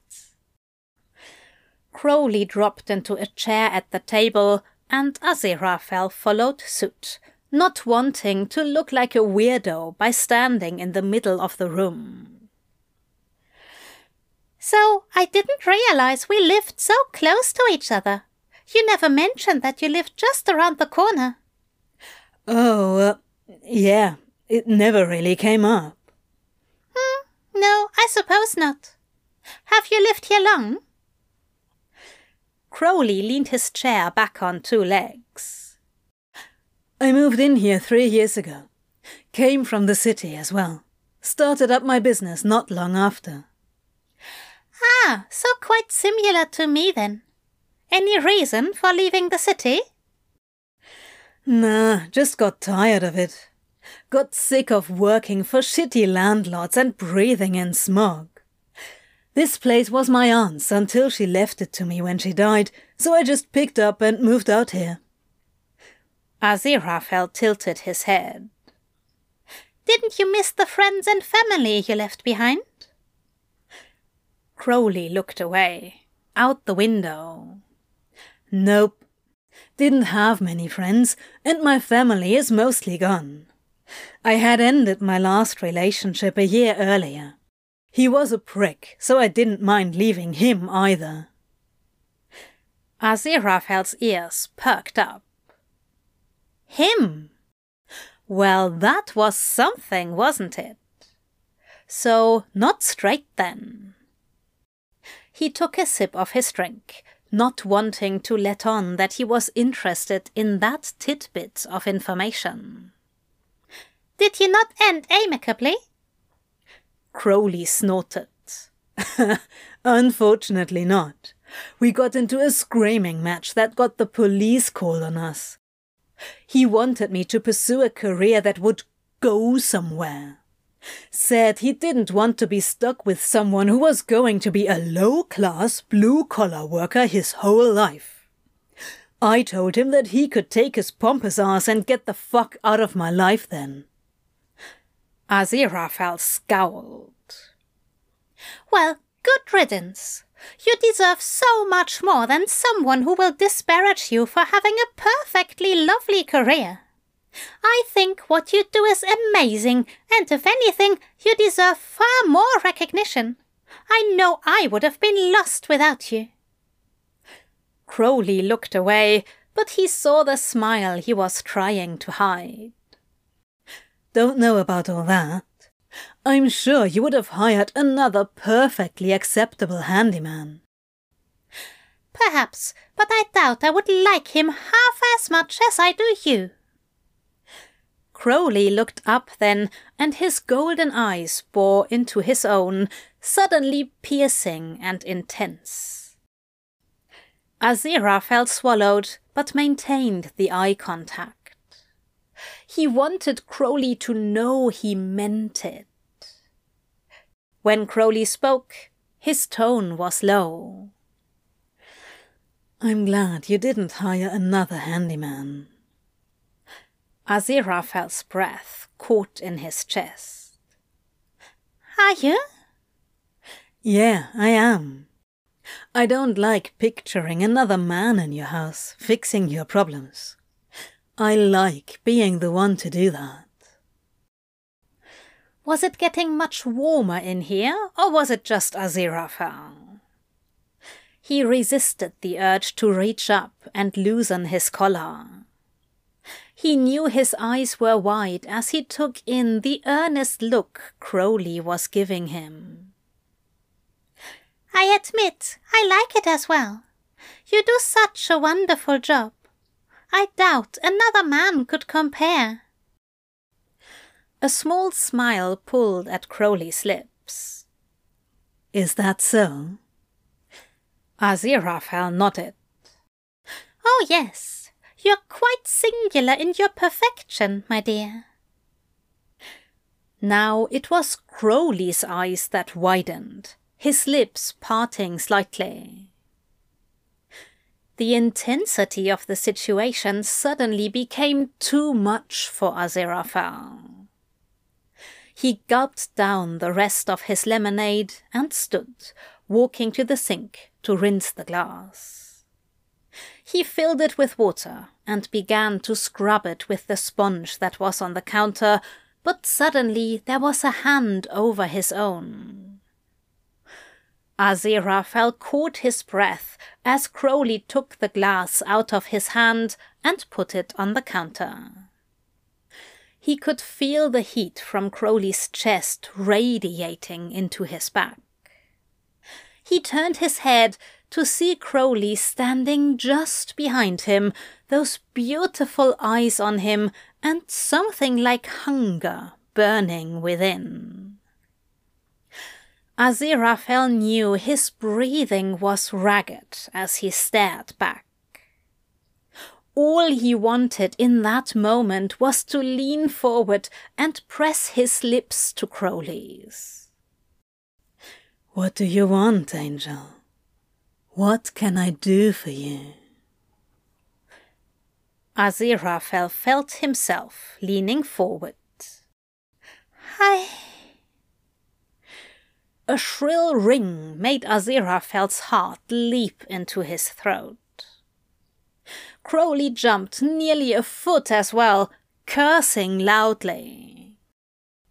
Aziraphale took several steps away from Crowley as he dragged his phone out of his pocket. Whoever the fuck is calling me is going to wish they were... He glared at the phone and then threw it onto the counter. Fucking anathema! Right, yes. Well, I'll just be going then, shall I? Crowley frowned, looking a bit hurt.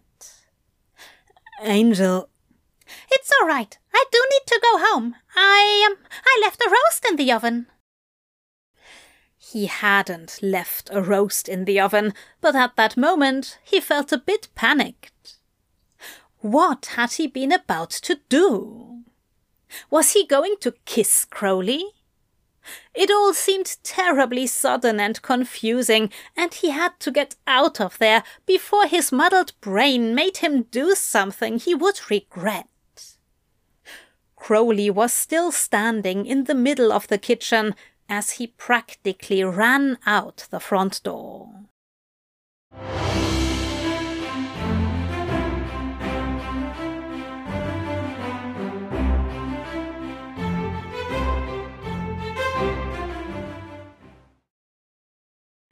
Shit, shit, shit, shit!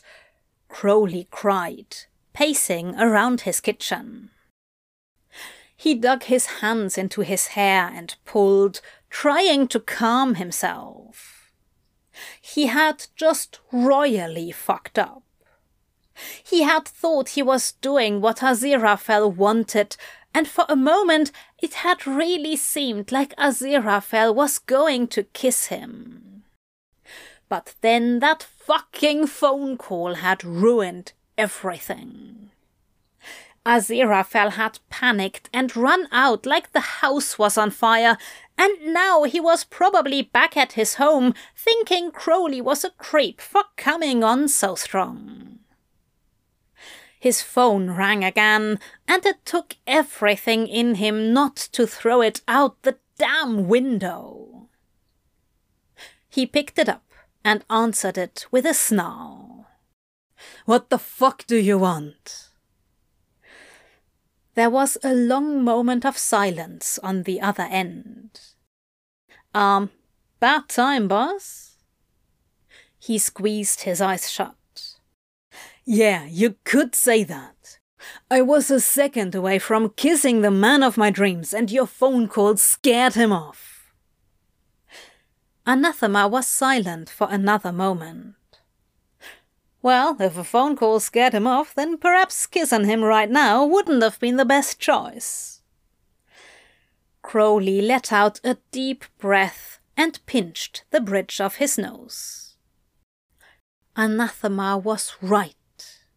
He had been the one to mess up.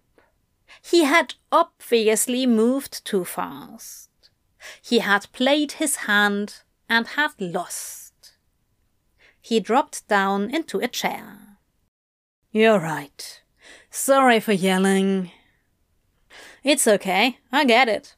Maybe give it a day and try calling him. Ask him out or something, instead of just flirting through manual labor. Crowley scrunched up his nose. What if Aziraphale didn't want that? He couldn't risk pushing him away even more. But he didn't want to argue with Anathema about that right at this moment. Yeah, maybe. Was there a reason you were calling? I just wanted to invite you to dinner with me and Newt tonight. I'm making lasagna. He smiled a little. Thanks, Anna, but I'll pass tonight. Think I'll just order in. He heard her sigh. All right, fine. But I'm only letting you get out of it this time because I feel bad for scaring your dream boy away. I'll talk to you tomorrow. Yeah, sure, Anna. He hung up and dropped his head onto the table. He had to figure out a way to fix this. But what could he say? Hey, Angel, I know I backed you up against the sink in my kitchen and insinuated that I want to kiss you, but could we forget about that? That is, if you want to forget about it, because it kind of seemed like you wanted to kiss me back. If you do, could you give me some sort of sign, please? He shook his head. Fuck.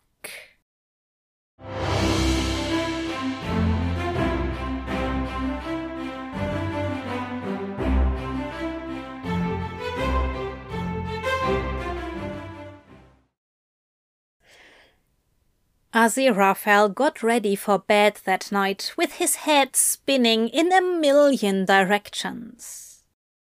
He was ashamed and embarrassed for just running out on Crowley like that earlier.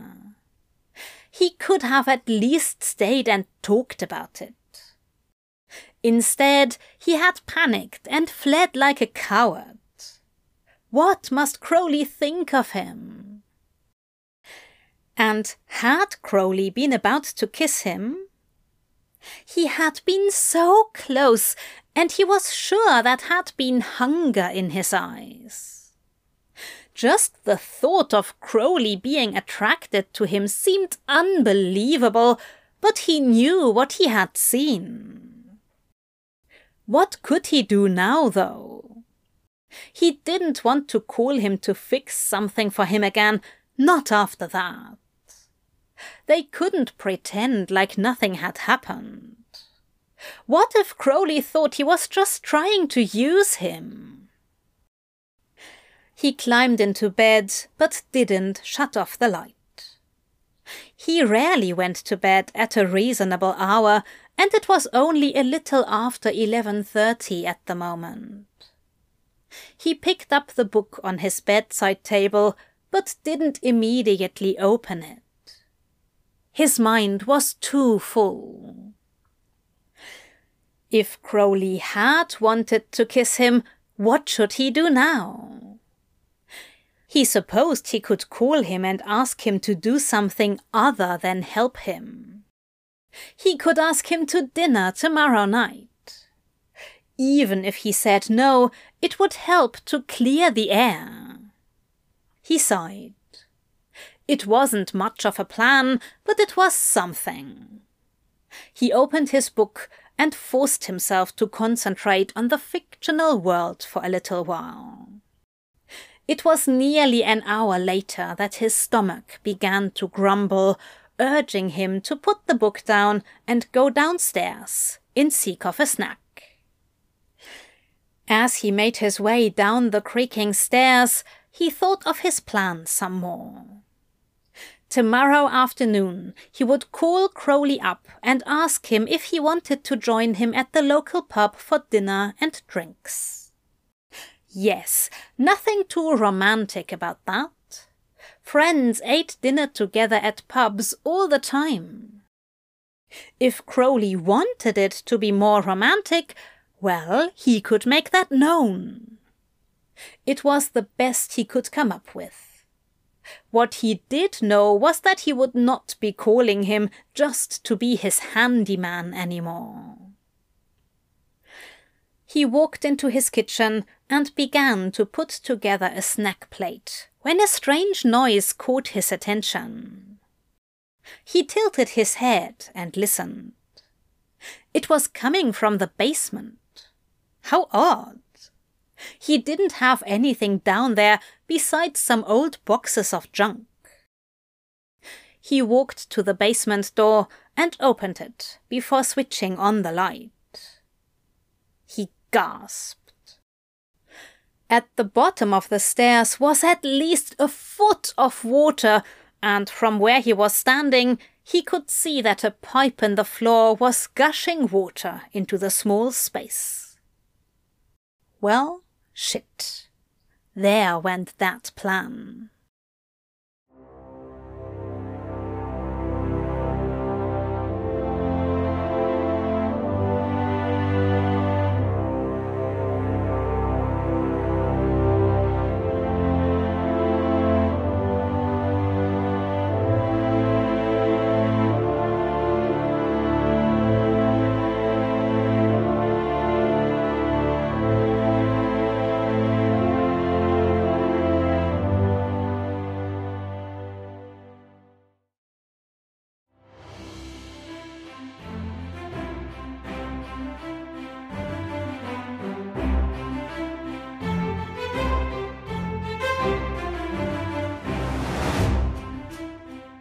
Everything But the Kitchen Sink. Written by Kiara M. Gray and read by Literarian. Chapter 5. Aziraphale stood in the front room, gripping his housecoat tightly around himself. He felt horrible for calling Crowley at this late hour, but he didn't know what else to do. If he left the pipe, it would flood the whole house. He had been able to tell that he had woken Crowley up from sleep based on the groggy way he had answered the phone. But as soon as he had heard Aziraphale's slightly panicked tone, all traces of sleep had left his voice. He had said he would be over in 20 minutes, but when Crowley pulled up, it had been barely 15. Aziraphale opened the door as Crowley got out of the car. "Hello, dear," he called across the lawn.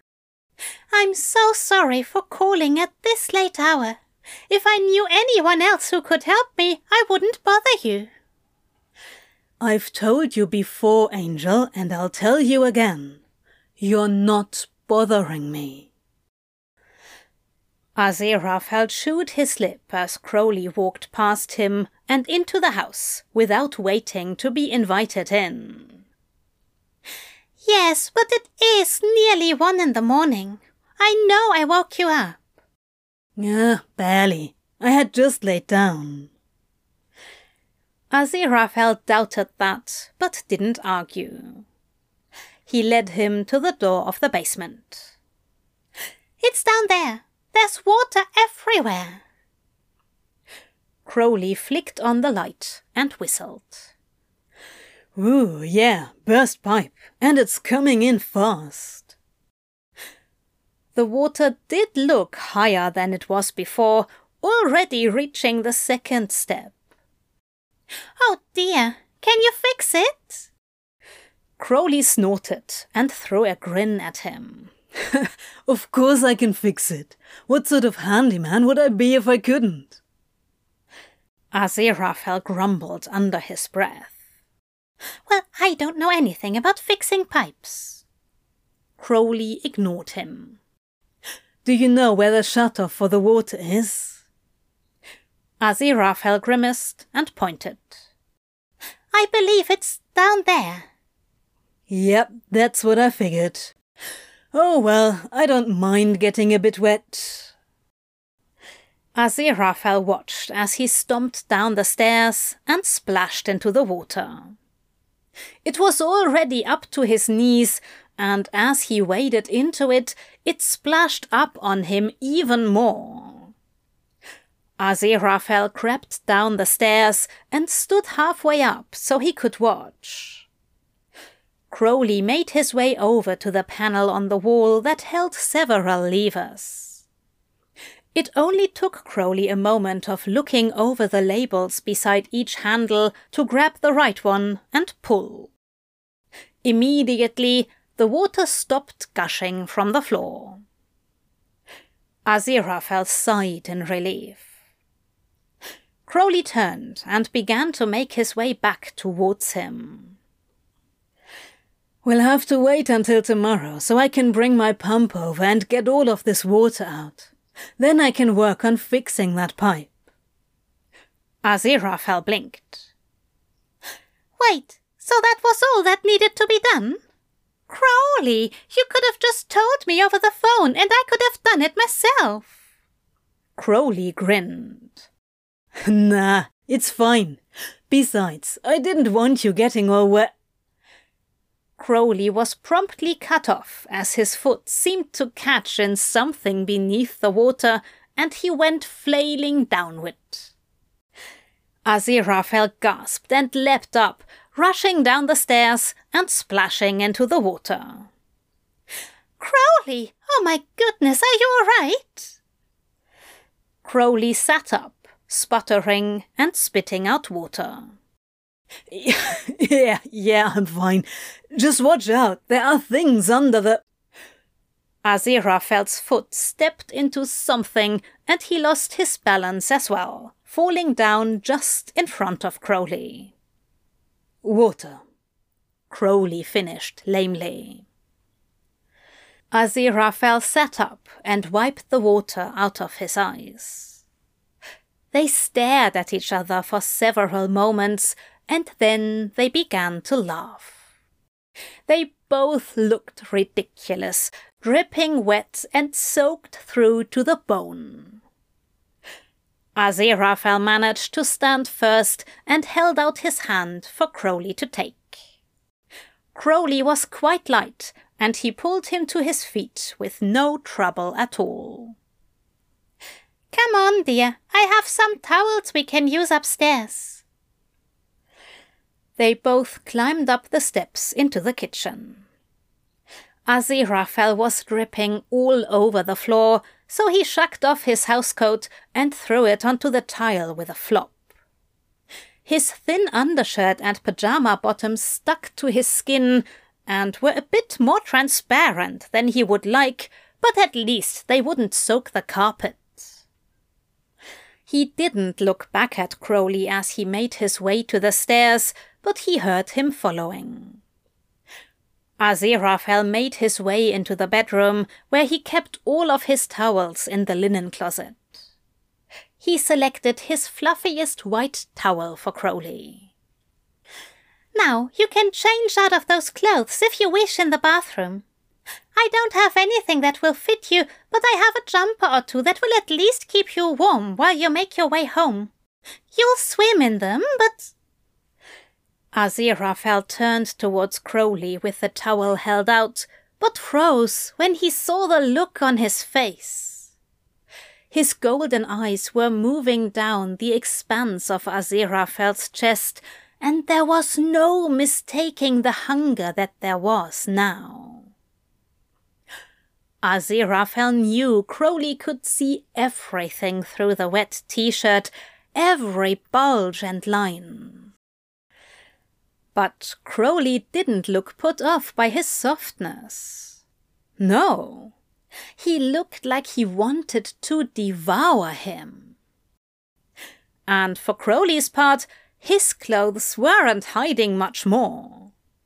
His black t-shirt clung to him, and his wet waves were dripping all over his face and neck, leaving a trail that Aziraphale's eyes couldn't help but follow. He swallowed hard and tried to make a joke. I must look like an absolute disaster right now. A bit like a drowned poodle." Crowley's eyes lifted to meet his. "No, Angel, you look beautiful." The towel dropped from his hand, landing in between them, and it was like a dam breaking free. Crowley surged towards him, pressing him back against the wall and grasping his face in his hands. Aziraphale let out a whimper as Crowley's mouth found his lips slotting against him like they belonged there. He tasted of warm cinnamon and coffee, an intoxicating mixture that had Aziraphale's tongue sliding in for more. Crowley moaned low in his throat, and the sound went right to Aziraphale's cock. He had imagined doing this so many times, he couldn't believe it was actually happening now. He slid his hands up into Crowley's wet hair and tugged down as he ground his body up. He could feel Crowley's erection against his thigh, could feel how badly he wanted this.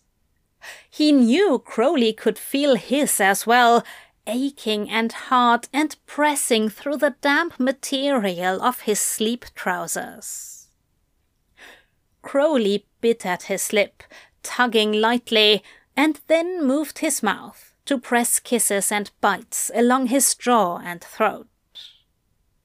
"God, Angel, I've wanted you for so long. So fucking long. Looking like a damn miracle every single day. Smiling at me like I matter to you." Aziraphale grasped at his back as his teeth dug into the sensitive skin of his throat. "You do matter to me, darling. You're so very handsome and clever and kind. How could you not? Oh! Crowley moaned and nuzzled against him. What do you want, Angel? Whatever it is, I'll give it to you. Anything at all. Tell me, please.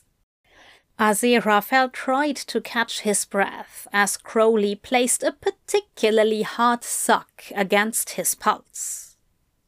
His mind was somehow both racing and completely blank. What did he want?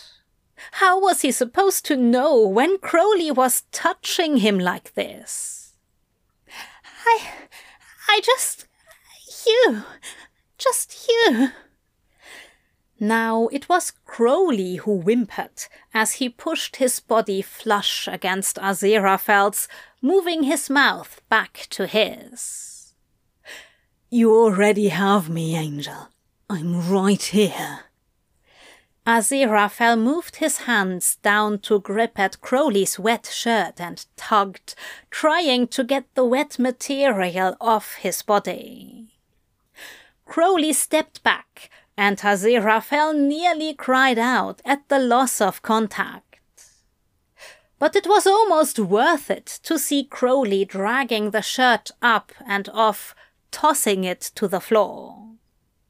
Finally, Aziraphale could see his chest completely uninterrupted. Even though he was thin, there was a clear definition of muscles just beneath his beautifully freckled skin. Aziraphale smiled. Stunning, my dear. Crowley grinned and darted forward once more, his hands now pulling at Aziraphale's undershirt. Your turn, Angel. Please, I want to see you. And oh, he couldn't deny him when he was begging so beautifully. He let Crowley help him to pull the shirt over his head and then discarded it in the same wet heap as Crowley's. Crowley stepped back slightly so that he could look at him. He ran those clever fingers down over his chest, and Aziraphale couldn't help but to shiver when he dug them into the flesh at his hips. Fuck, Angel. I've wanted to do this since I first laid eyes on you. Aziraphale's eyes widened. You have? Oh yeah, you couldn't tell? I thought I was being super obvious. Couldn't keep my damn eyes off you when you were in the room. Aziraphale smiled. Then I believe we were very much in the same boat. I was nearly out of my mind with desire watching you fix that shelf. Crowley's eyes glinted with mischief. Oh yeah? Like watching me fix things, do you? Oh yes, Aziraphale breathed. You have lovely hands. Crowley hummed and stepped back into his space, trailing his fingers softly downwards over his skin, not stopping until he could grasp his aching erection through his pants. Would you like to see what else those lovely hands can do? Please, Crowley. Very suddenly, Crowley was on his knees in front of him, and his hands were on his waistband. Aziraphale sucked in a breath as Crowley looked up and met his eye, and then his pajamas and pants were at his ankles. Despite the cold chill of the room, his cock was still achingly hard. Crowley stared at it for a moment, his fingers reaching up to caress along the shaft. Aziraphale dropped his head back against the wall and bit his lip. He almost closed his eyes, but resisted the temptation. He didn't want to miss this sight. He hadn't slept with anyone in nearly 5 years, and it had been longer than that since he had received a blowjob. Crowley's tongue darted out and licked the drops of precum that had gathered on the tip, drawing a strangled cry from Aziraphale. Crowley only grinned. He wrapped his hand around the base and made a show of licking all the way from root to tip, and then sucked the head into his mouth. It took everything in Aziraphale to not start thrusting when Crowley slid him more into his mouth and began to suck and lick with that wicked tongue. Strike what he had thought earlier.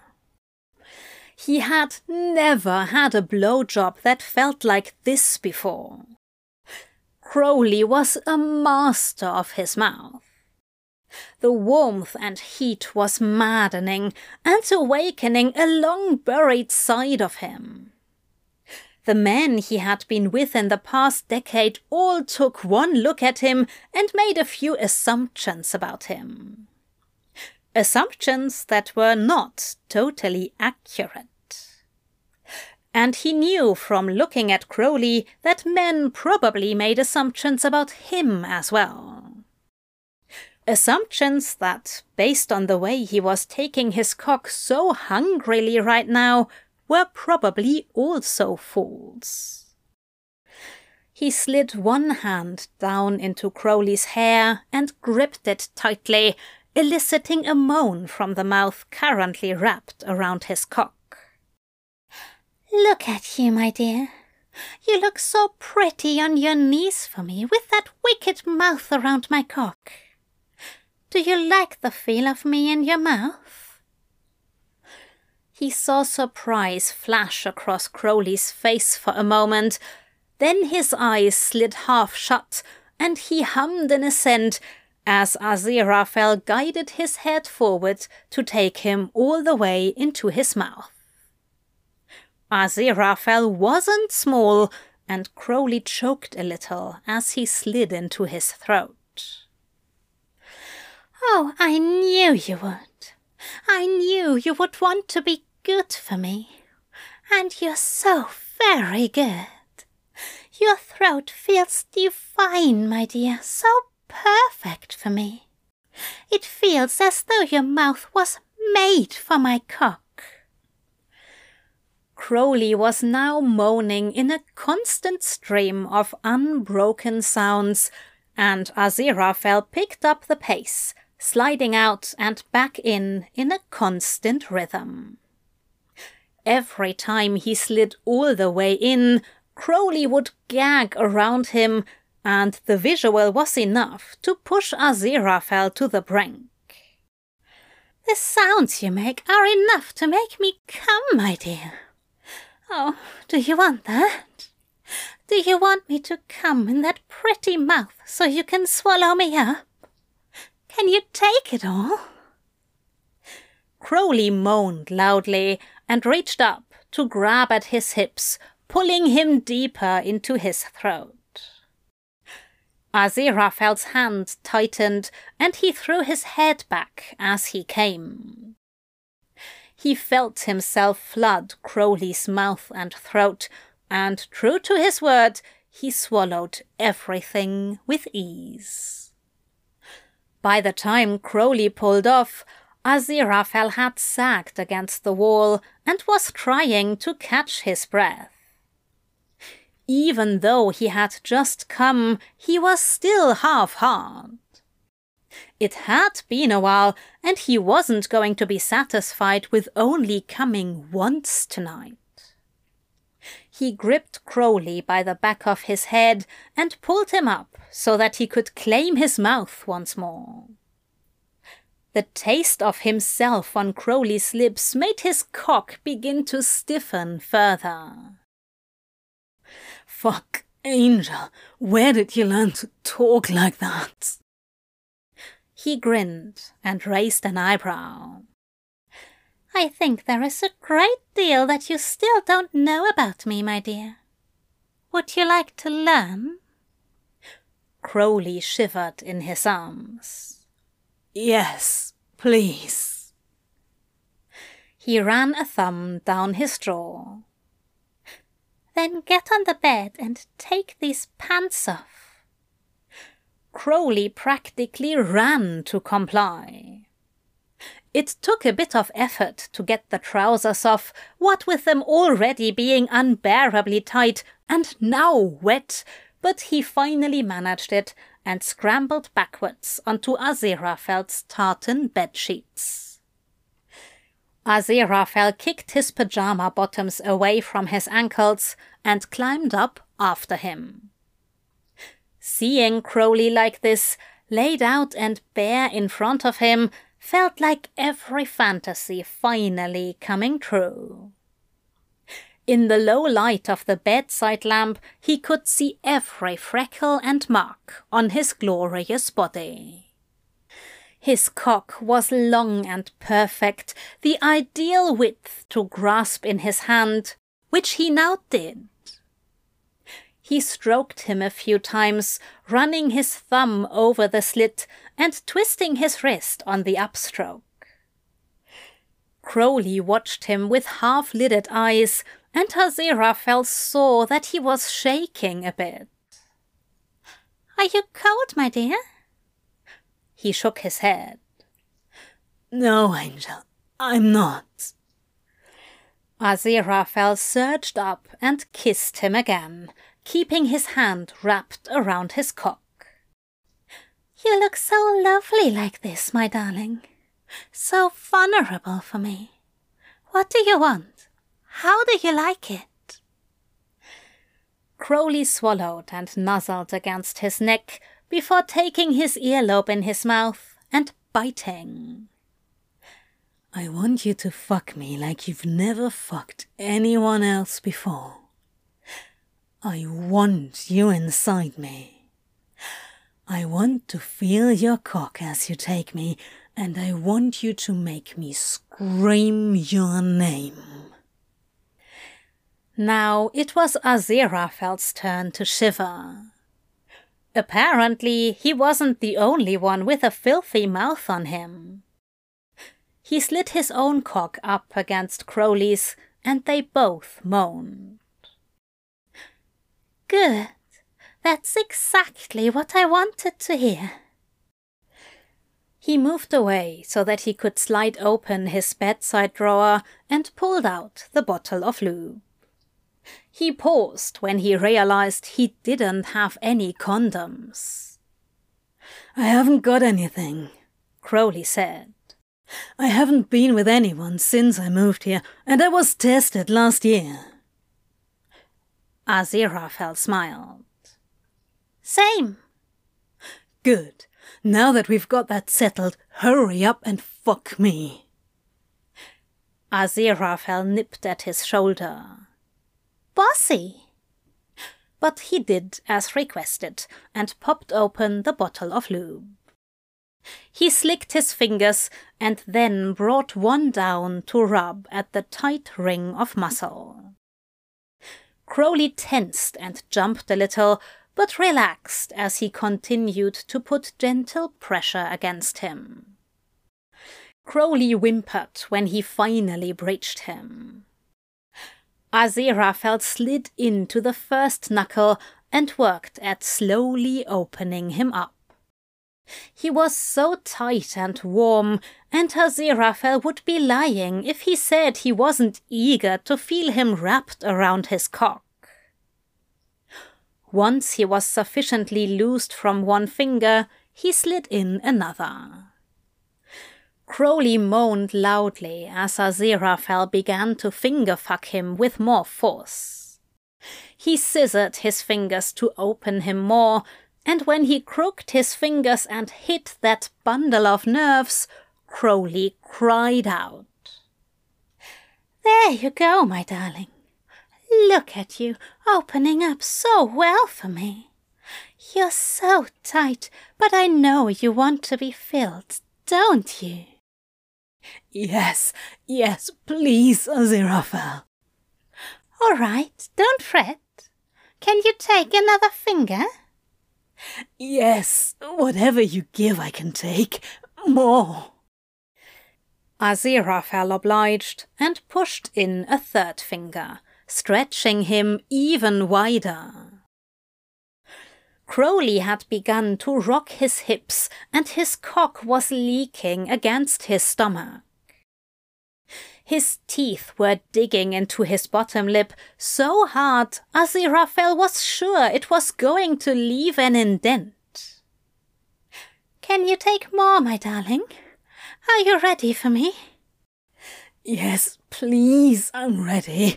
I want your cock inside me, please. I need you, Angel. Aziraphale slid his fingers out of him and made quick work of slicking his cock with the rest of the lube. He slid in between his thighs and lined himself up, rubbing the tip of his leaking cock against Crowley's still gaping hole. Crowley whined and tossed his head.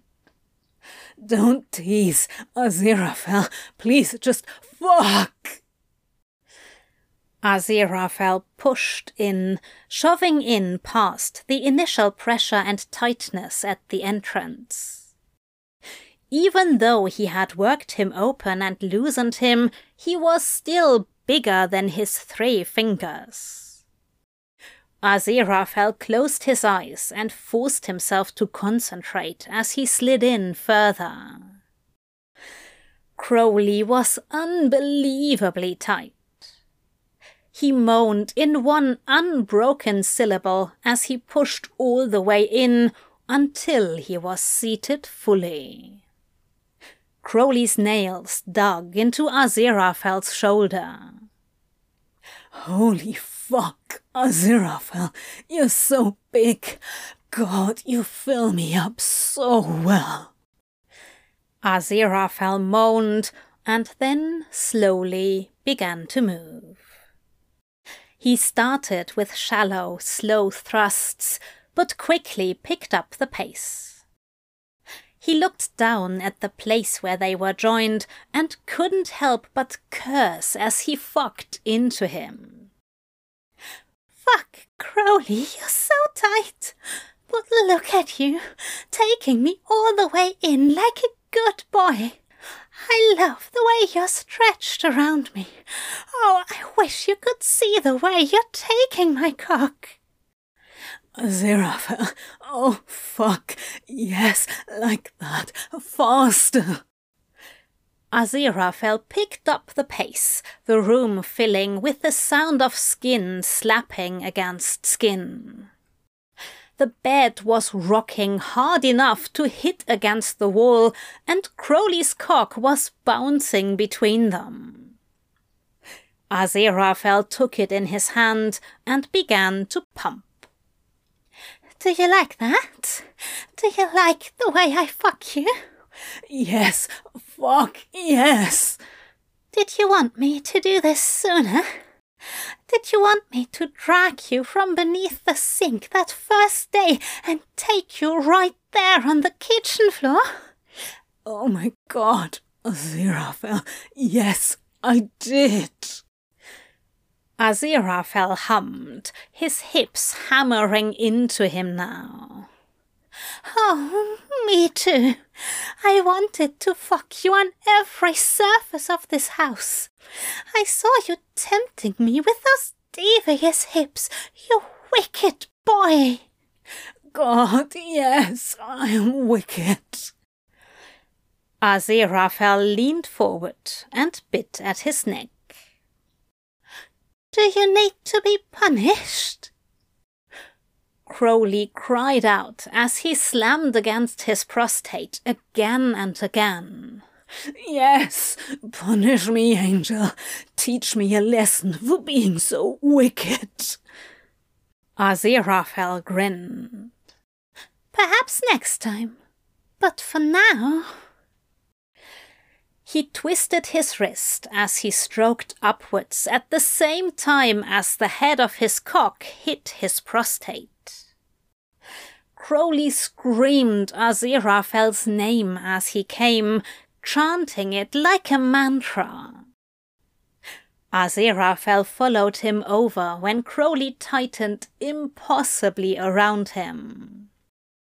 He thrust a couple more times and then collapsed, rolling over onto his back beside Crowley. For several moments there was nothing but the sound of heavy breathing as they came down from their orgasms.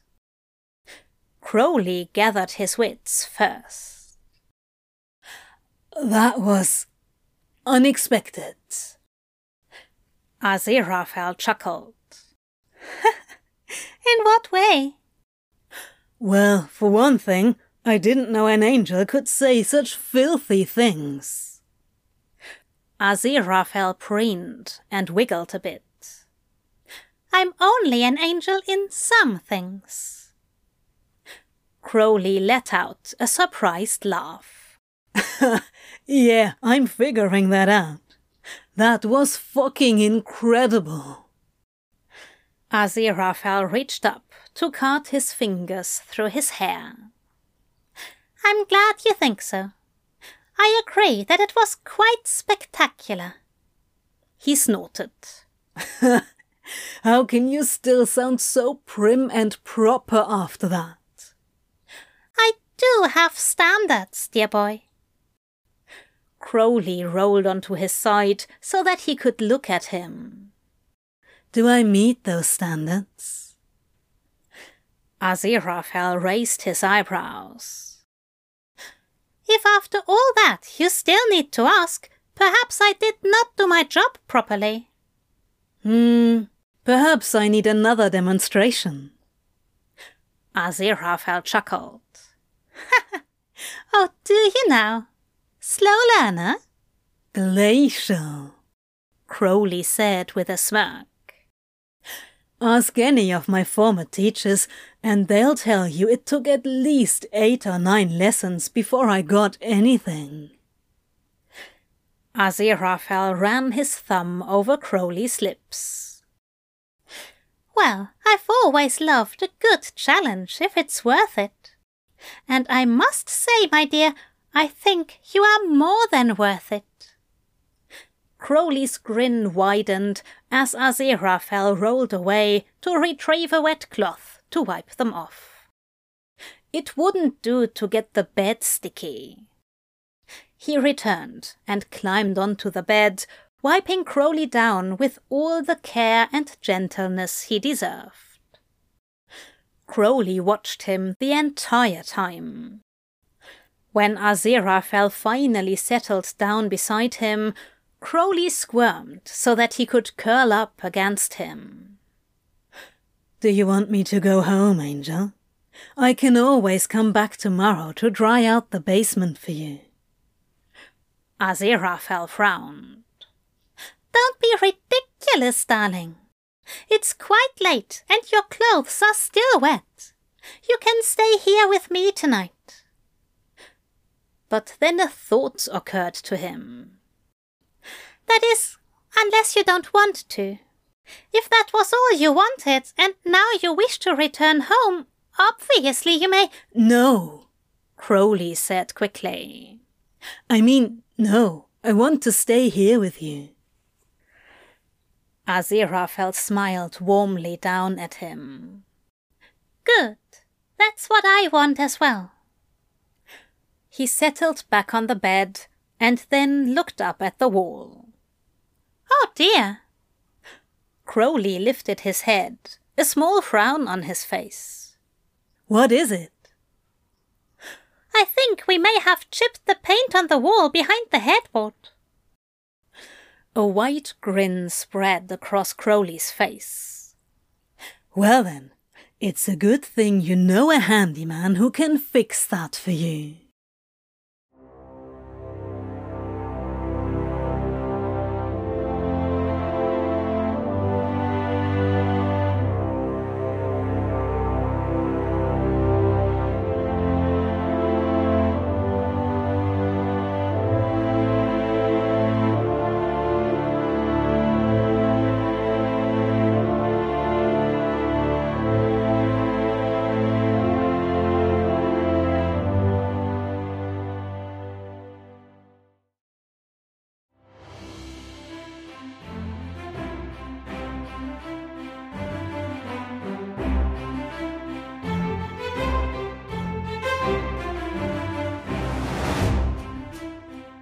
Everything But the Kitchen Sink.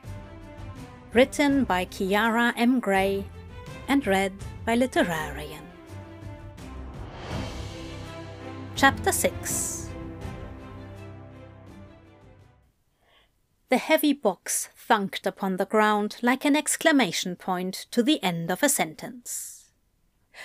Aziraphale grinned as he looked around the living room, offset with color from the mid-afternoon sun and heavy with dust particles. The room was filled with brown cardboard boxes, some open to show their hodgepodge of possessions. It was a large living room, larger than the last, due to the necessity for more space with twice the furniture to fill it. Well, all right, maybe not twice. They'd both had to give up some of their things to accommodate. It wasn't as though they needed 2 sofas. Because this wasn't just his home. No, this house was theirs.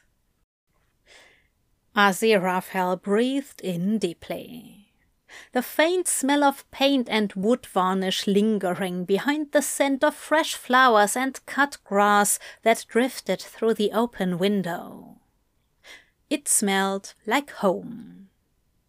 The sound of grunts and cursing made him turn to see Crowley's lean form wrestling an overly large box through the front door before dropping it onto the floor. "Crowley! Be careful, my books are in there." "You don't say.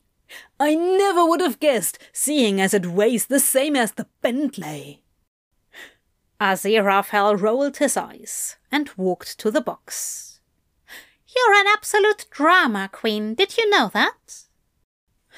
Crowley mumbled something under his breath, but was stopped when Aziraphale leaned forward and pecked a kiss against his lips.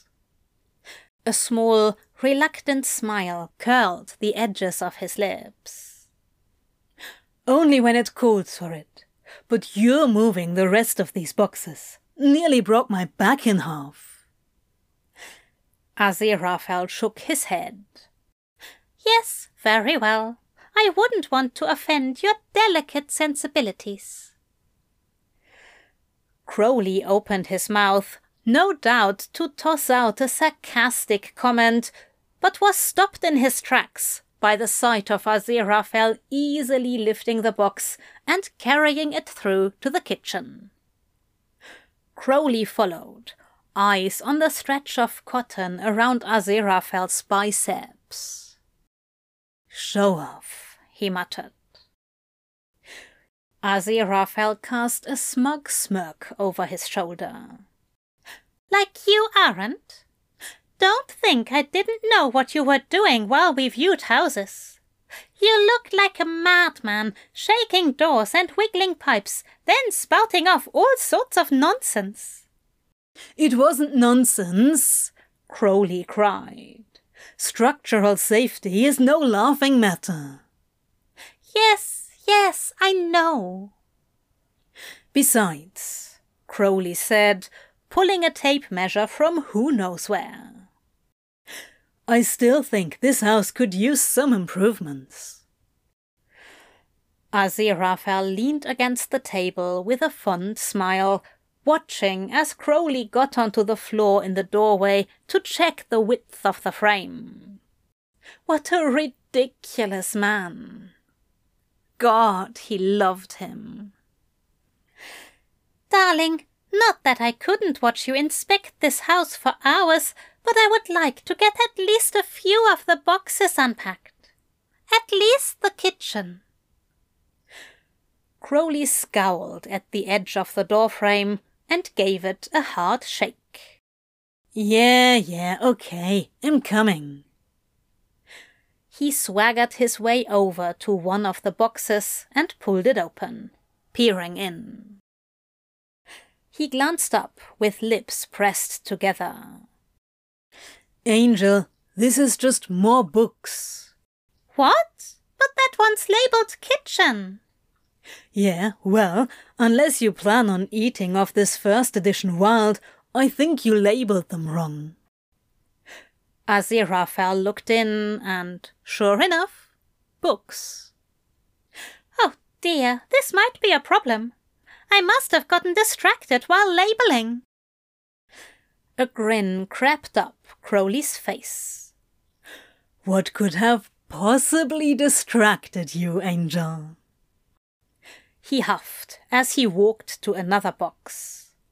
Oh, like you don't know, you wily demon. Crowley cackled and hopped up onto the counter. What can I say, Angel? It's what you get for packing in nothing but an undershirt. Practically demands me to worship on my knees. Aziraphale tried very hard not to smile. How devout of you. Yeah, well, if I can't be devoted to my husband, who can I be to? You could have shown a bit more self-control. He opened another box. Oh, good Lord, more books. You know self-control and I don't exactly get along. Besides, you could have stopped me at any time, but I don't remember you putting up much of a fight. Aziraphale ignored him, placing his hands on his hips and looking around at the boxes piled up. Really, my dear, are you going to sit there the whole night and argue, or are you going to help me? One of these boxes has to have the kitchen stuff. It's fine, Angel. We'll figure it out later. He would never admit it out loud, but Aziraphale was pouting. But I'm hungry. Crowley chuckled as he climbed off the counter and approached, wrapping his arms around Aziraphale's chest. Then I'll have some food delivered. He immediately lit up. Oh, would you? You know I would, Crowley said with a fond roll of his eyes. Aziraphale wiggled a bit. Oh, good. I'm in the mood for crepes. Crowley turned him so they were face to face. Well, maybe after you get your treat, I'll get mine. Crowley, the house is a mess. So, don't you want to have your handyman over to fix the pipes? Maybe give him a call so he can drill some holes. Some holes in what? Crowley groaned and dropped his head back. Oh, come on, Angel. Play along. I know you've thought about it. Aziraphale pulled away. Of course I have. I nearly tore my house down in an attempt to get you to ravage me. They walked together into the living room, which was an even bigger mess of boxes and misplaced furniture. Aziraphale let out a deep breath. Maybe this could all wait until tomorrow. The feeling of Crowley's mouth against his neck was certainly looking more appealing by the second. If I recall correctly, Angel, it was you who did the ravaging. Perhaps. It was 2 years ago. I can hardly remember.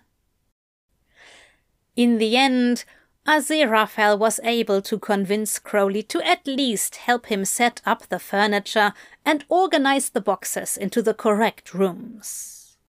He'd grumbled about it, but Aziraphale knew his clean freak husband would appreciate it later. They sat now, together on the kitchen floor, 2 plates of crepes from the local restaurant set out in front of them. I still can't believe I left the kitchen chairs back at the old house, Crowley griped. Aziraphale dug his fork into the plate of chicken Florentine crepes closest to him. It's really not a big deal, darling. The box van doesn't need to be back until tomorrow evening. We can stop by and pick them up in the morning. I guess I just didn't imagine our first night in our house together spent eating on the kitchen floor. Aziraphale grinned. Well, I can't say I'm complaining. It feels special, doesn't it? Like we're breaking it in. Crowley wiggled his eyebrows. I can think of another way to break it in. Oh? Aziraphale batted his eyelashes.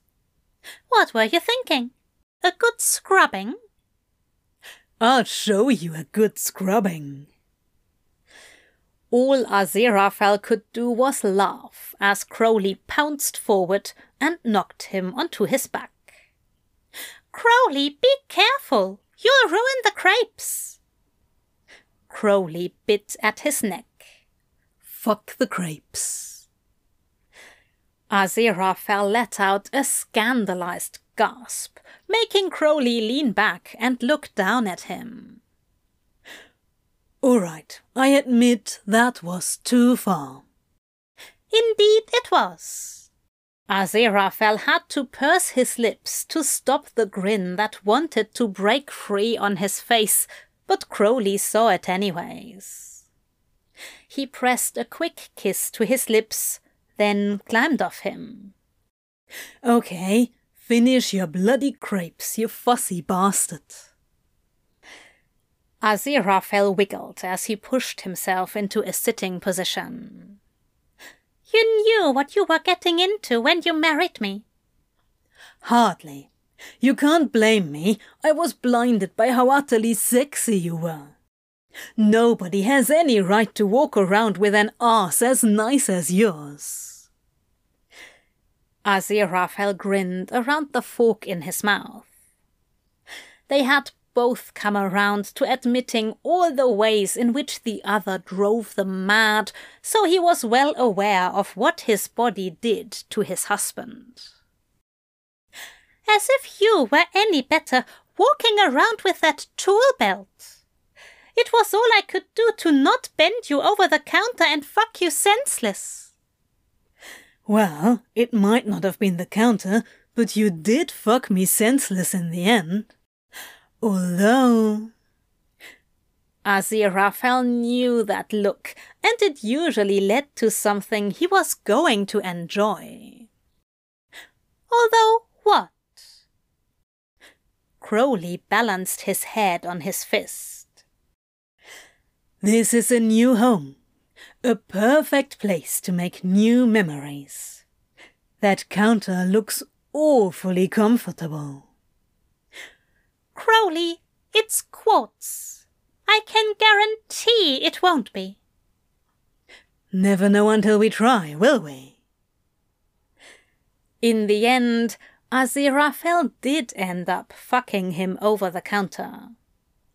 It would have been perfect if it weren't for Crowley commenting on the slight tilt he felt to the surface and how he was going to need to fix it before they started using it to cook. He supposed this was what he got for falling for a handyman. The end.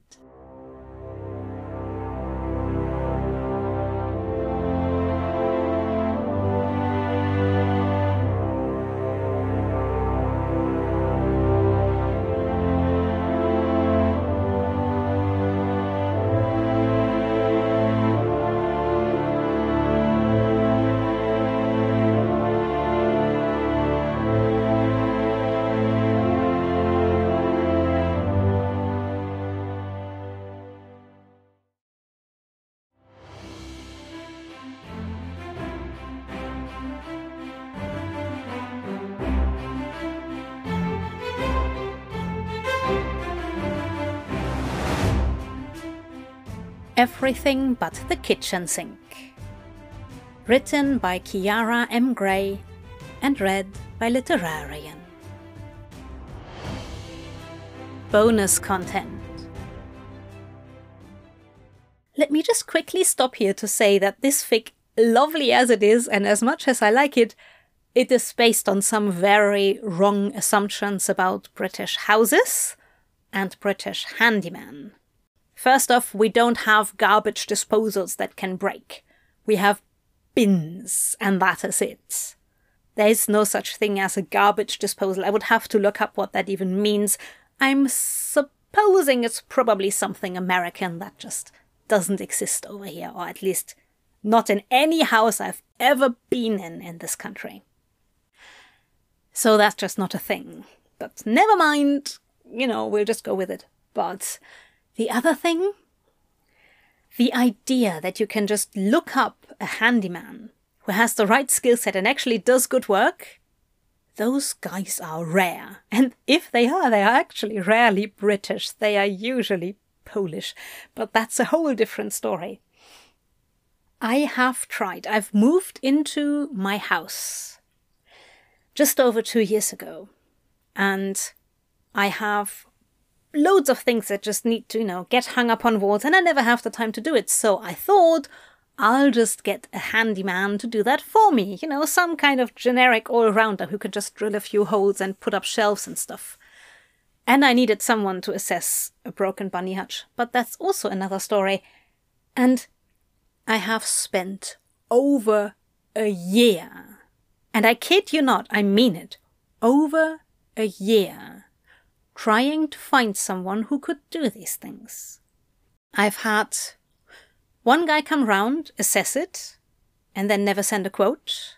And then when the quote came half a year later, it was so ridiculously expensive that, it wouldn't have been worth it.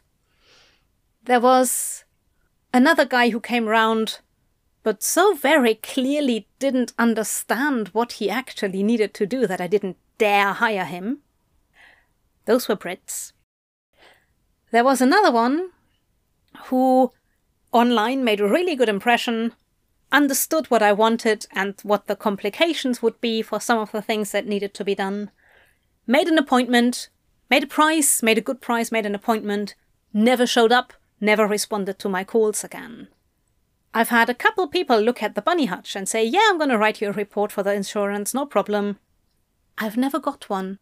A year later, I've just dumped the thing because there was no point. I was never going to get it assessed anyway. So, yeah, that's money lost.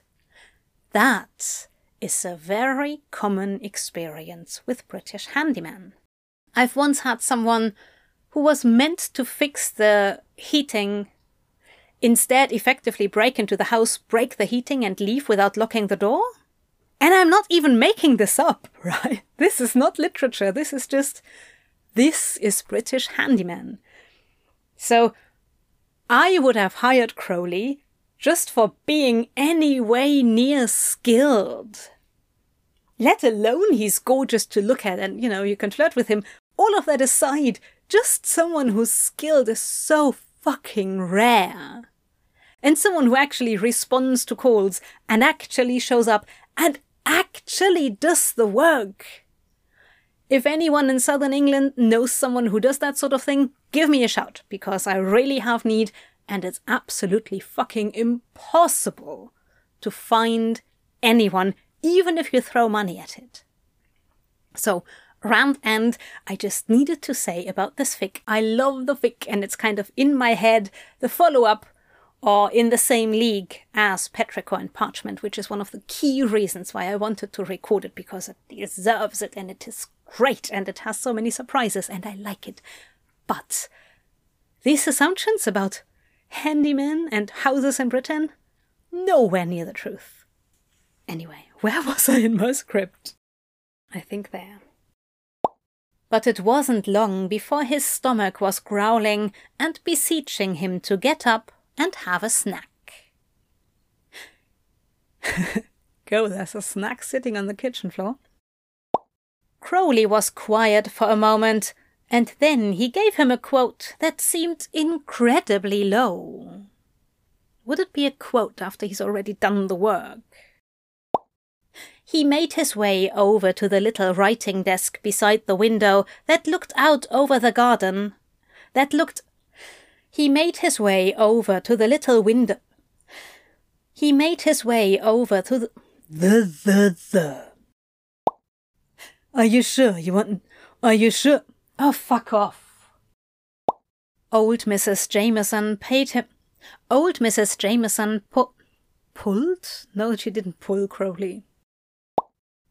The room was quiet, except for the scrape and slide of his pencil on the wall and the faint sound of Aziraphale's breathing.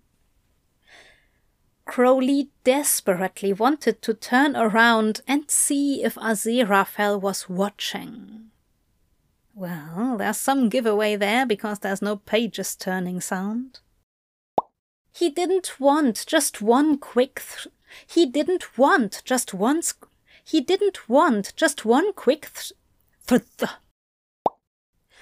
A small smile pulled at Crowley's lips. Is that so? Oh, fuck off! Honestly. It's a really sunny day on a weekend, so everybody's taking out their dick extensions. He had to figure out a way to fix this. Oh, fuck you!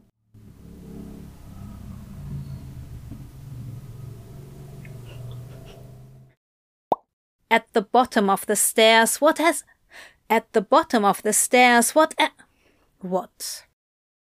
He led him to the door of the basement. Another thing, British houses rarely ever have basements. It would be great if they did, but they don't. Crowley flicked on the light and whistled. Whistling is horrible for your ears. I'm not going to do that. Fucking motorcycle. It's just hovering. It's not even driving off. Well, let's see if this works. Fucking airplane. Now, Crowley says here I'm clean, but I'm clean is actually not a nice thing to say because it suggests that people with STIs are dirty, which they are not. So, is there an alternative?